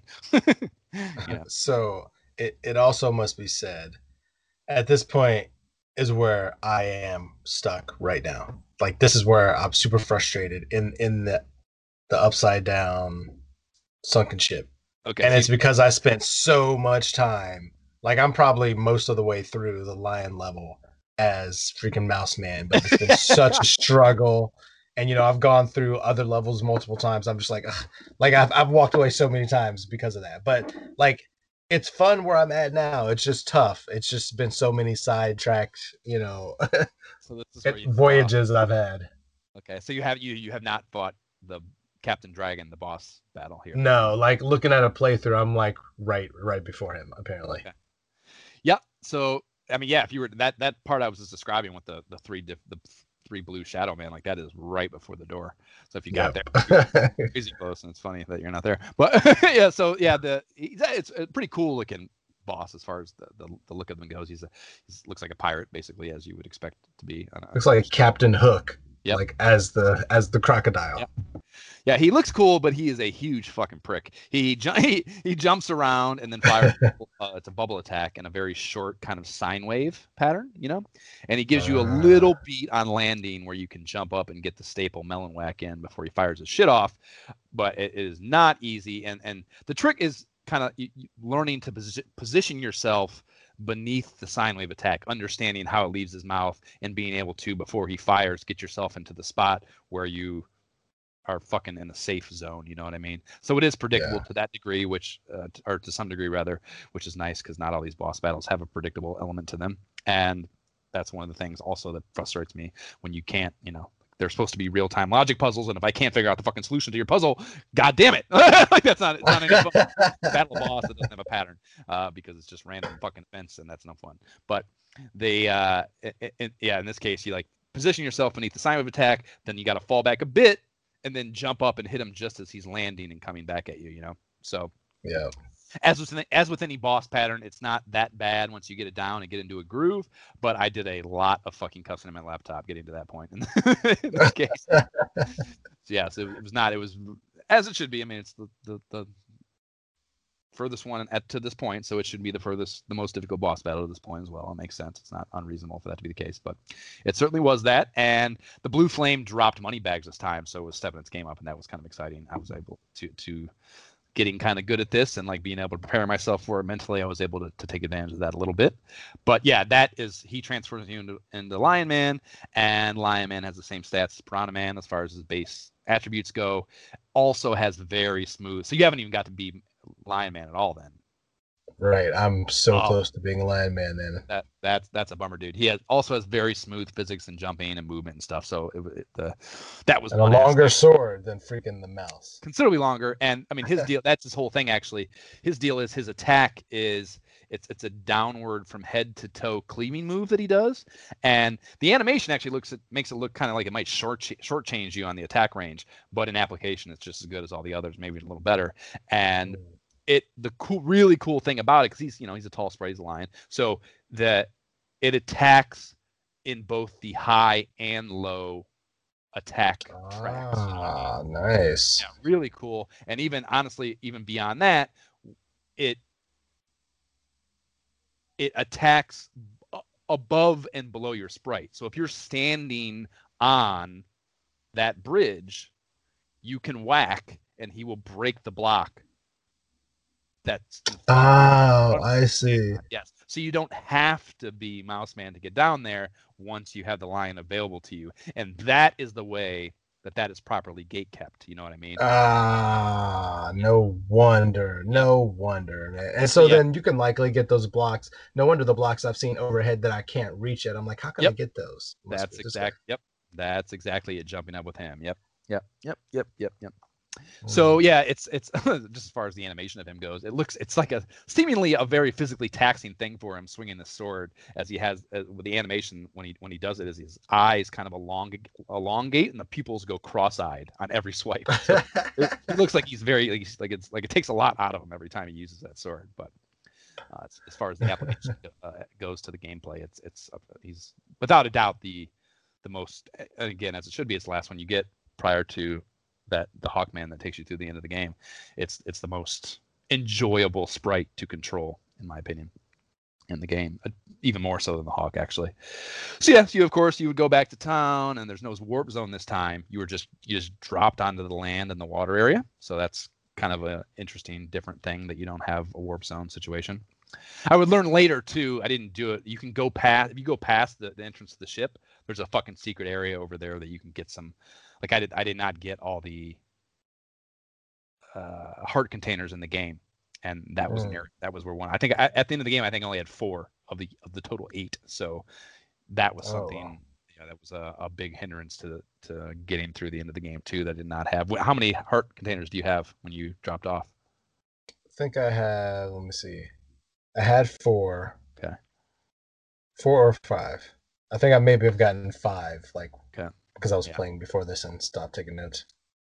Yep, I didn't fucking. That was when I was having trouble towards the end. That was something that I also consulted an FAQ thing for, because I was like, fuck, man, I need more life, man. This is not this is not going well. I got to be able to get more than 4 life. Where the fuck are those things? So that was something I ended up cheating a little bit for. But yeah, I headed back to town, and once I got there, like having tried all the things, all the areas, all the offshoots, wandering around hoping to stumble into something turned into just grinding in the lava zone just to see if I could get enough dough and charm to reveal and buy those mouse wall shop items up in the tower, Yeah. Yeah, nothing came out of that. I got all the way up to 118 charm with the samurai armor equipped. Was like the cheese thing I did to max out my charm, and I still couldn't see any of that shit. So I assumed I assumed that was not the solution. So yeah, I eventually broke down and just finally resorted to the briefest of FAQ consultations, and within seconds I was kicking myself for not noticing, yes, that fucking bridge in town was made of destructible blocks. So I went there, and yeah, that opens up to some more in-depth explanation, opens up into a subterranean tunnel that opens up into 4 wells in like ascending order at the end, kind of like almost a hill o wells.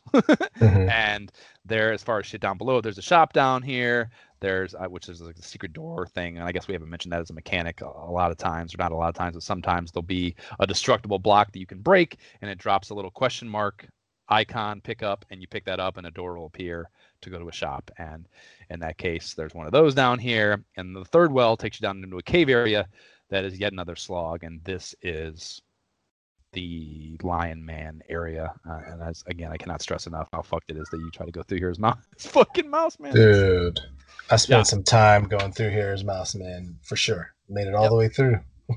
Yeah, it sucks. It's a shitty area. There's tons of shadow men. There's a lot of those will-o-wisp things, a bunch of fire flowers, and it eventually opens up into an area with an ancient Chinese architecture style temple deal, and it's guarded by a few blue goblins, and that actually looks visually looks pretty cool. I think, again, nice set pieces that they give you here for some of these fucking boss areas. And inside the temple is, of course, where, yes, you meet fucking ninjas for the first time, and they're not wearing hoodies. They do jump high and they throw shurikens. So very customary ninja skill sets for sure.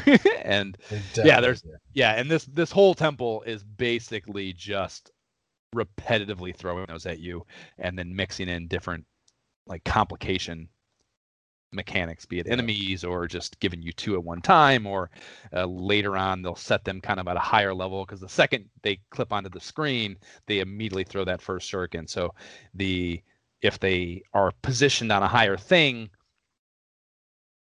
your method of dealing with it is different. You have to swing high or jump or something, as opposed to whacking low for when they come low, So it's just there's a bunch of little dumb complicating things that they do. I could not seem. Well, there's actually, check that. There's ninjas, and then you eventually also encounter very stereotypically samurais. So I couldn't seem to hit these fucking guys. Did you? It's funny that like you dropped off before this part of the game, but yet you can speak to it. It's funny to me from experience. I mean, but I completely fought these freaking ninjas, man. Like so, like the ninjas I could kill. Did you hit the samurais? The samurais I could hit, but they were annoying because you had they would run away from you. Like they you jump run back. up to hit them. Never able to hit them, dude. Ever. So I could totally hit them with the mouse in that small little window that I have to hit them with the mouse. I could hit them but you had to hit them like 5 times before you defeated them or something.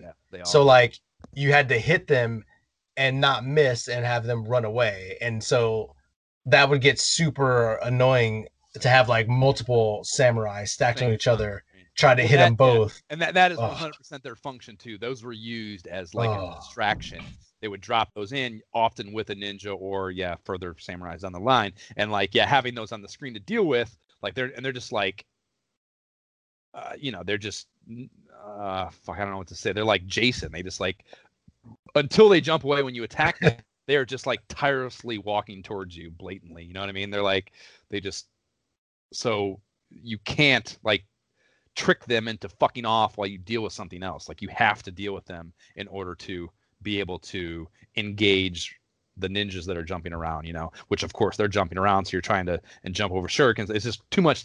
There's no way to deal with them at the same time, I found. So what I like, all I could think of was the Indiana Jones scene. I believe it's Temple of Doom. And he's in the fucking bar and he's hanging out with the girl, and then some guy starts talking shit to him or something, and they decide to go out into the street to fight or whatever the impetus for it is. They go outside, and he's like I don't know, the Prince of Persia, kind of wielding a scimitar. It's not a ninja, but it's like a Middle Eastern version of that kind of sword wielding warrior kind of deal. I forget what they're called offhand, but he's like got a scimitar as the sword, the weapon he's using. And he does this like really flamboyant fucking sword trickery demonstration, and the Indiana Jones just pulls out a pistol and shoots him. Yeah, that's exactly what I equated my solution to these samurai dudes were, which was I would just, the second they come on screen, I would just, instead of fighting them at all in melee combat, I would just fire a tornado out, or rather just keep firing tornadoes until they died. So that's how I dealt with these fucking samurai ninja pairings for the most part, was to knock out the samurais with that, because I couldn't hit them. I could not get close enough to hit them. They would jump back every time. So you'd have to have enough tornadoes then, man, because I got it to the point where I was timing those mouse jumps to hit them, but it would just be so many of them. It was at that point I was like, okay, I got to do something else. This is getting ridiculous. I didn't even learn. Like I wasted a ton. I had so many that I wasted a ton just firing them rapid fire. Before half the temple, I learned I could just fire one, and it stuns them. Like when they get hit by anything, let alone the tornadoes, or rather tornadoes included, you can just then walk up, and as long as you do it quick enough, they stay stunned and just kill them that way. So it's just all about getting that first hit on them. And the tornado, you could just do that with one tornado instead of doing it over and over and over again with tornadoes. So I had enough to learn that in practice, and still be able to make with the tornadoes. So yeah, I had a fucking ton piled up, dude.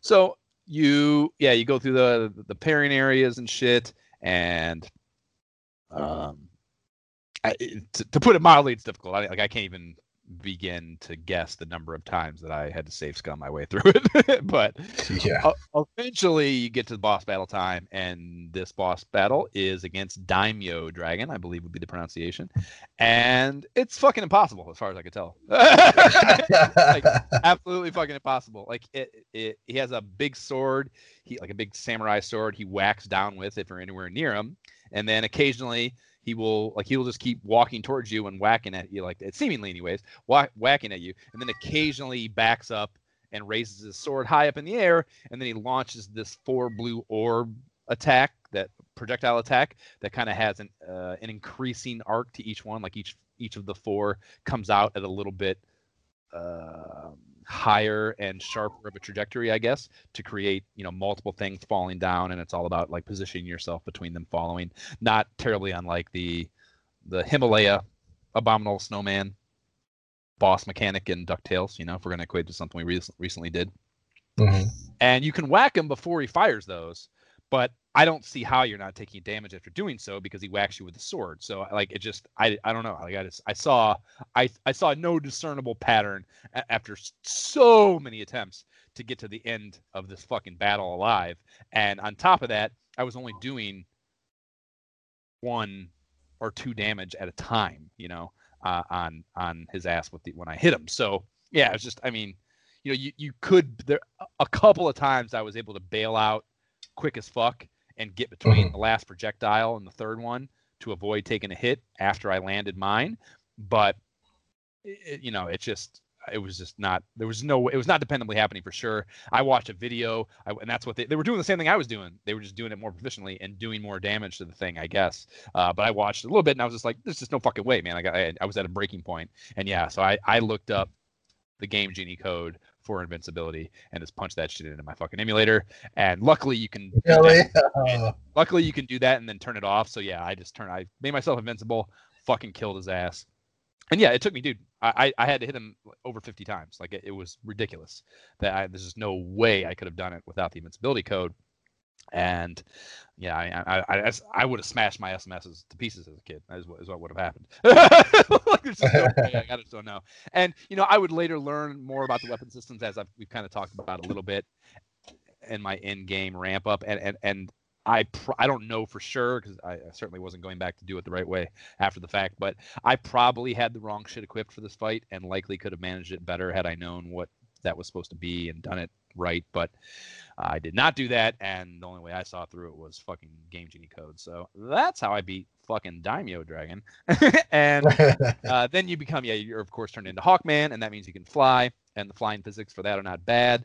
So you can actually fly straight up after you exit the temple. After you walk back out, after you beat the dragon, you're right at the same door you went in at, and you can fly up straight up in the air. And there's a treasure room. It's got mad money in the chest. You can get the Hades armor in a shop for $2,000, and then there's a warp door back to town. So you're then on your very last cycle through this fucking game. And I had the dough now to get the Knight Shield and the Prince armor from that shop on the mouse wall on the left side of town. So I scored that shit.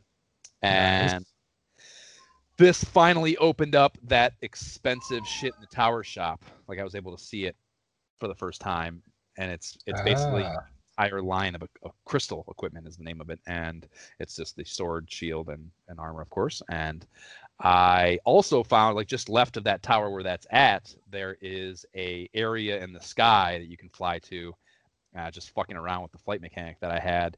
And it's like it's a door, and the door on a little platform, and then all the, like, entirely encircling it are those blocks you can break. So basically fly up to it. That's actually where I learned that the Thunder Saber was applicable to all weapons, because I didn't have equipped, and I fucking was able to break into those. I was like, wait a minute, that's not equipped. How the fuck did I do that? And that's how I learned that. Nice. Positive outcome of something dumb. But yeah, you go in there, and this fucking room, dude, like, it was just an empty room inside. There were no other doors. There was nothing to break. You couldn't break any of the stuff around and the walls on the edges or anything. So yeah, I just had no fucking clue what to do here. I basically just started FAQing again. I had no idea where to go. Even finding that room, I just didn't know what to do. So that led to me basically starting, like, I kind of read in depth, and I just kind of like looking for the shit I didn't get. And this is where, I learned I could go back to that Sphinx, and the Sphinx room inside the Sphinx, rather, the entire edges, the walls, the floor and stuff of that room are breakable. So I changed the lion guy, changed into the lion guy. Yeah, you actually mentioned that. I should have. So I did that whole thing when I first found the first transformation thing in the lava castle. Yep. And I was worried about being able to change into Mouseman over in the town. Immediately after I did that whole cycle and then went back to town, I found a room in town that does allow you to transform. So one of those is in town, in the room with the well, actually. There's a secret block that opens a door, and you can change in town, transform through the different things, so you can do it. Yeah, that was the one I was using. Right. I found that right after I went through that whole fucking song dance. But anyways, I changed into the fucking lion guy. I go to the Sphinx. I get that shit.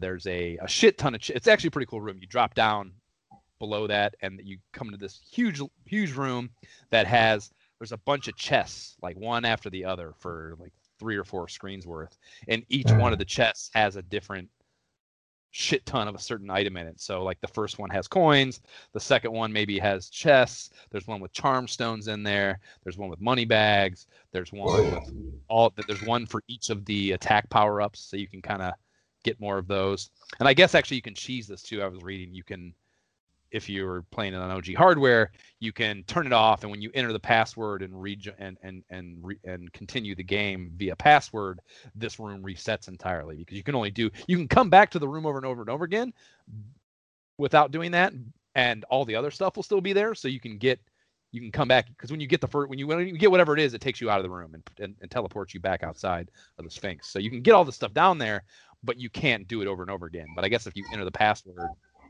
you can come back and basically get infinity, whatever you want. You know what I mean? Interesting.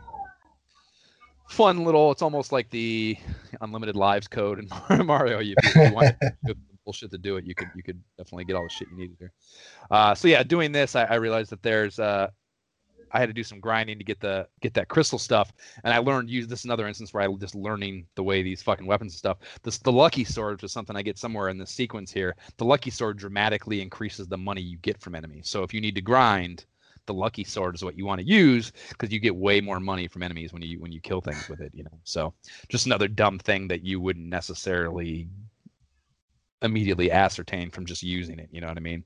Noticing how much money the money you're picking up is more than it would be. It's not like you don't get hundreds from it. It's just like noticeably more, if another 10 or 20 than you would normally get from whatever the enemy is, so that was some shit that I learned here. I also sorted that you can go into the fourth well below the bridge, the little mouse man puzzle that eventually led to scoring the magical saber. So you must have figured that out way earlier, huh? Before you went into the cave, yeah. When I first went down there, Yeah. and like right before I did all the Lion Man stuff, I was like, "Oh, sweet, magical saber, this dope." But I don't know if I'm gonna need it yet. But here we go. Yeah, I did not like the thing that you immediately intuited, the going down the wall to break through as Mouse Man on the bridge. Like that did not occur to me until way later, until I was reading this FAQ shit. So the being able to get into that fourth well was not even a realistic fucking possibility for me until this late when I was just reading shit. So yeah, I got scored the magical saber. So that was a big come up for how to get into the fucking bird area. So, but yeah, I was able to figure that initially. So just flying around and trying other shit out. Before I got into that part, I found that there's like a little area you can fly over east of town there. You can fly over that block now, and that takes you to an area that allows you to get the Heavenly Shield for $4,000 and be able to actually. There's the shop that lets you sells keys, and that's the first one of those in the game where you can actually buy keys. So that led to me going over. You can fly over like way high above that island area is the cat. You don't come from it when you like I said, you just drop into town at the beginning of the game as the dragon. But if you fly over there, it's where the castle that you escape in the prologue is, and you can get back into there if you buy a key from that store. And then in there, the enemies are harder inside, but it's the exact same layout as when you do the prologue as far as what's in the castle. Where the mecha dragon is, there's a treasure chest that has the legendary sword in it, so you score that best sword in the game.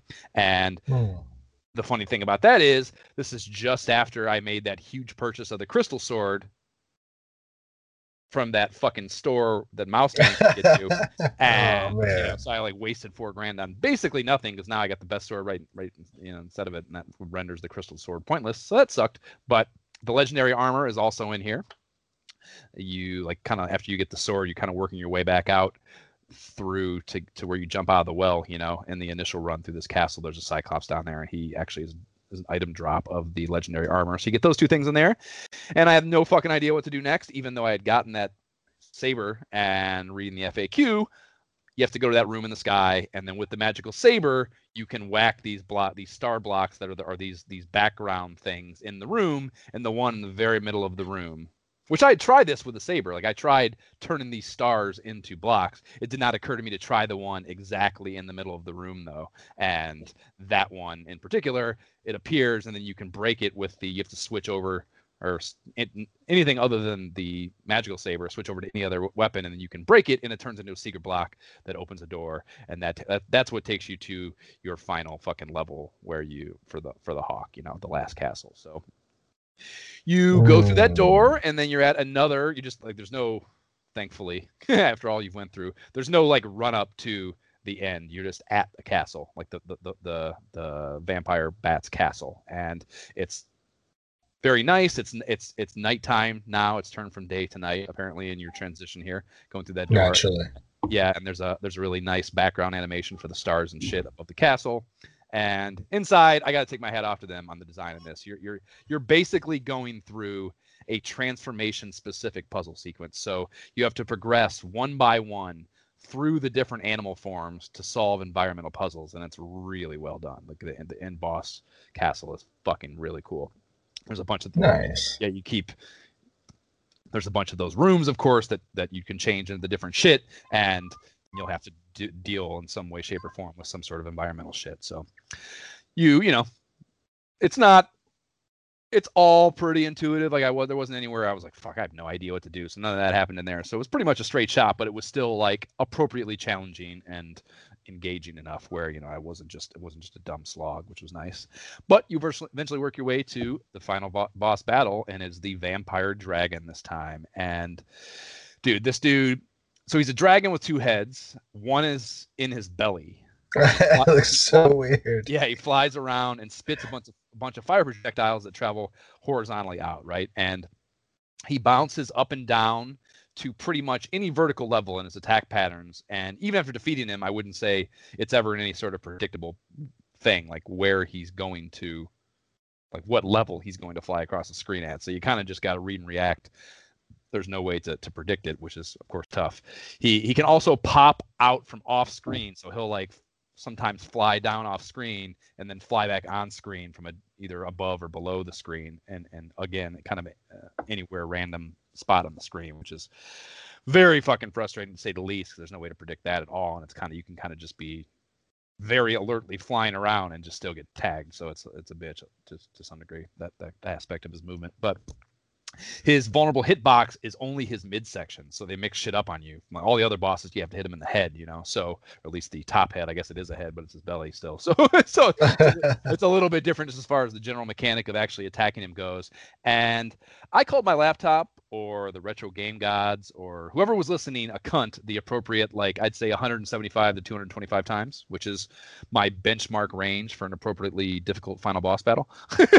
So I would have to say, generally speaking, he was the right amount of hard. I did not have to turn on invincibility though, so I felt quite proud of myself despite all those childish tantrums that I threw en route to actually knocking him off. But I'd say maybe a half hour total of trying again and again to get his ass. So yeah, I mean, I felt accomplishment was over, the ultimate emotional gauge of a classic video game boss battle, and it makes me sad that you didn't have to. Or you have not subjected yourself, I guess is the right word. It is very much in line with the Dracula boss battle tier as far as final boss battles go. And like, you know, it's not impossible, but it's super fucking hard. Oh man. It's right there before I'm gonna kill myself, which is, you know, you definitely don't want to cross that threshold. Yeah, right. So that fucker dies, the prick dies, and then the salamander cross floats down from above, and you return back into Wonder Boy, but only after cycling through all the animal forms in reverse order, which is kind of a cool little animation.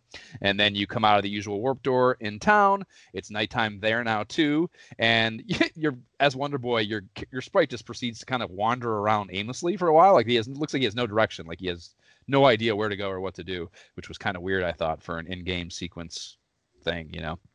And he eventually wanders over to a house next to the hospital that was never there prior, like kind of where that mouse wall was on the left side of town.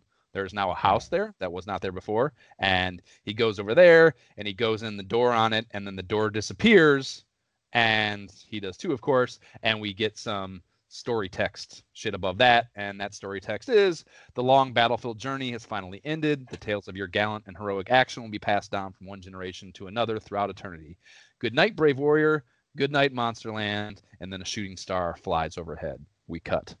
Which is, you know, and pretty good, pretty cinematic shit, I think, for 8-bit tier gaming, in my opinion. And the end credit sequence is really good, dude. They go the whole 9 yards with it, and it's just like a movie's credits, even more so than Castlevania, I would say. You know, they go through each of the, like, they get their own individual title card, each of the hero sprite forms. You know, it starts with Who-Man, which was the first time I saw the main dude referred to as that, so I guess that's his name. Oh yeah, man, HU-man, and then each one of the animal forms get a single card over top of a well-chosen background from their respective offshoot level, you know, which is really good, I think, and visually pretty cool for some end credits. And then once they go through all the animals, you get rolling credits of all the enemies and bosses over top of a nice looking star field background deal going on with stars moving, flying around and shit. And they even go into the individual track names for each of the music pieces. When like, as you kind of, I'm sure you saw when you were doing the music, these like the levels, again, like Castlevania, they have names. Like they have track names. They're not like Sure. stage one theme. Like it's fucking, each one of these songs has a name to it. And yes, they're also named in the credits. So that's why that guy did that, because you have a very hardline source material reference to be able to do that with. So I like it.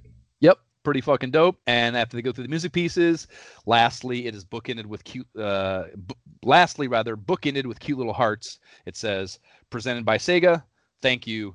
The end." And then it holds on screen the end, just center mass, as the stars fly by and the music slowly fades out. So like they did not, they did not pull any punches with the end credits. You got the appropriate payoff that you should get after a game like this. So. Nice.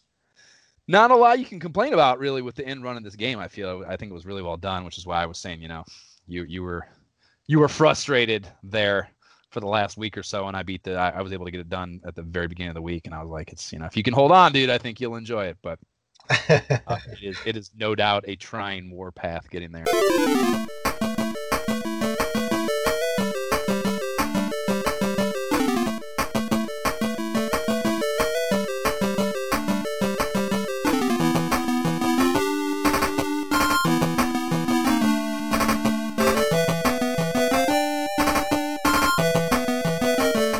The Versus Dragon theme, catchy tune to kill a dragon to. Right. And we are now talking King Lorg's Blessing on Wonder Boy 3 Monster Dragon Trap. Wonder Boy 3 Dragon Trap. You didn't finish, so I would guess you have apprehensions about giving it the blessing. Do you not?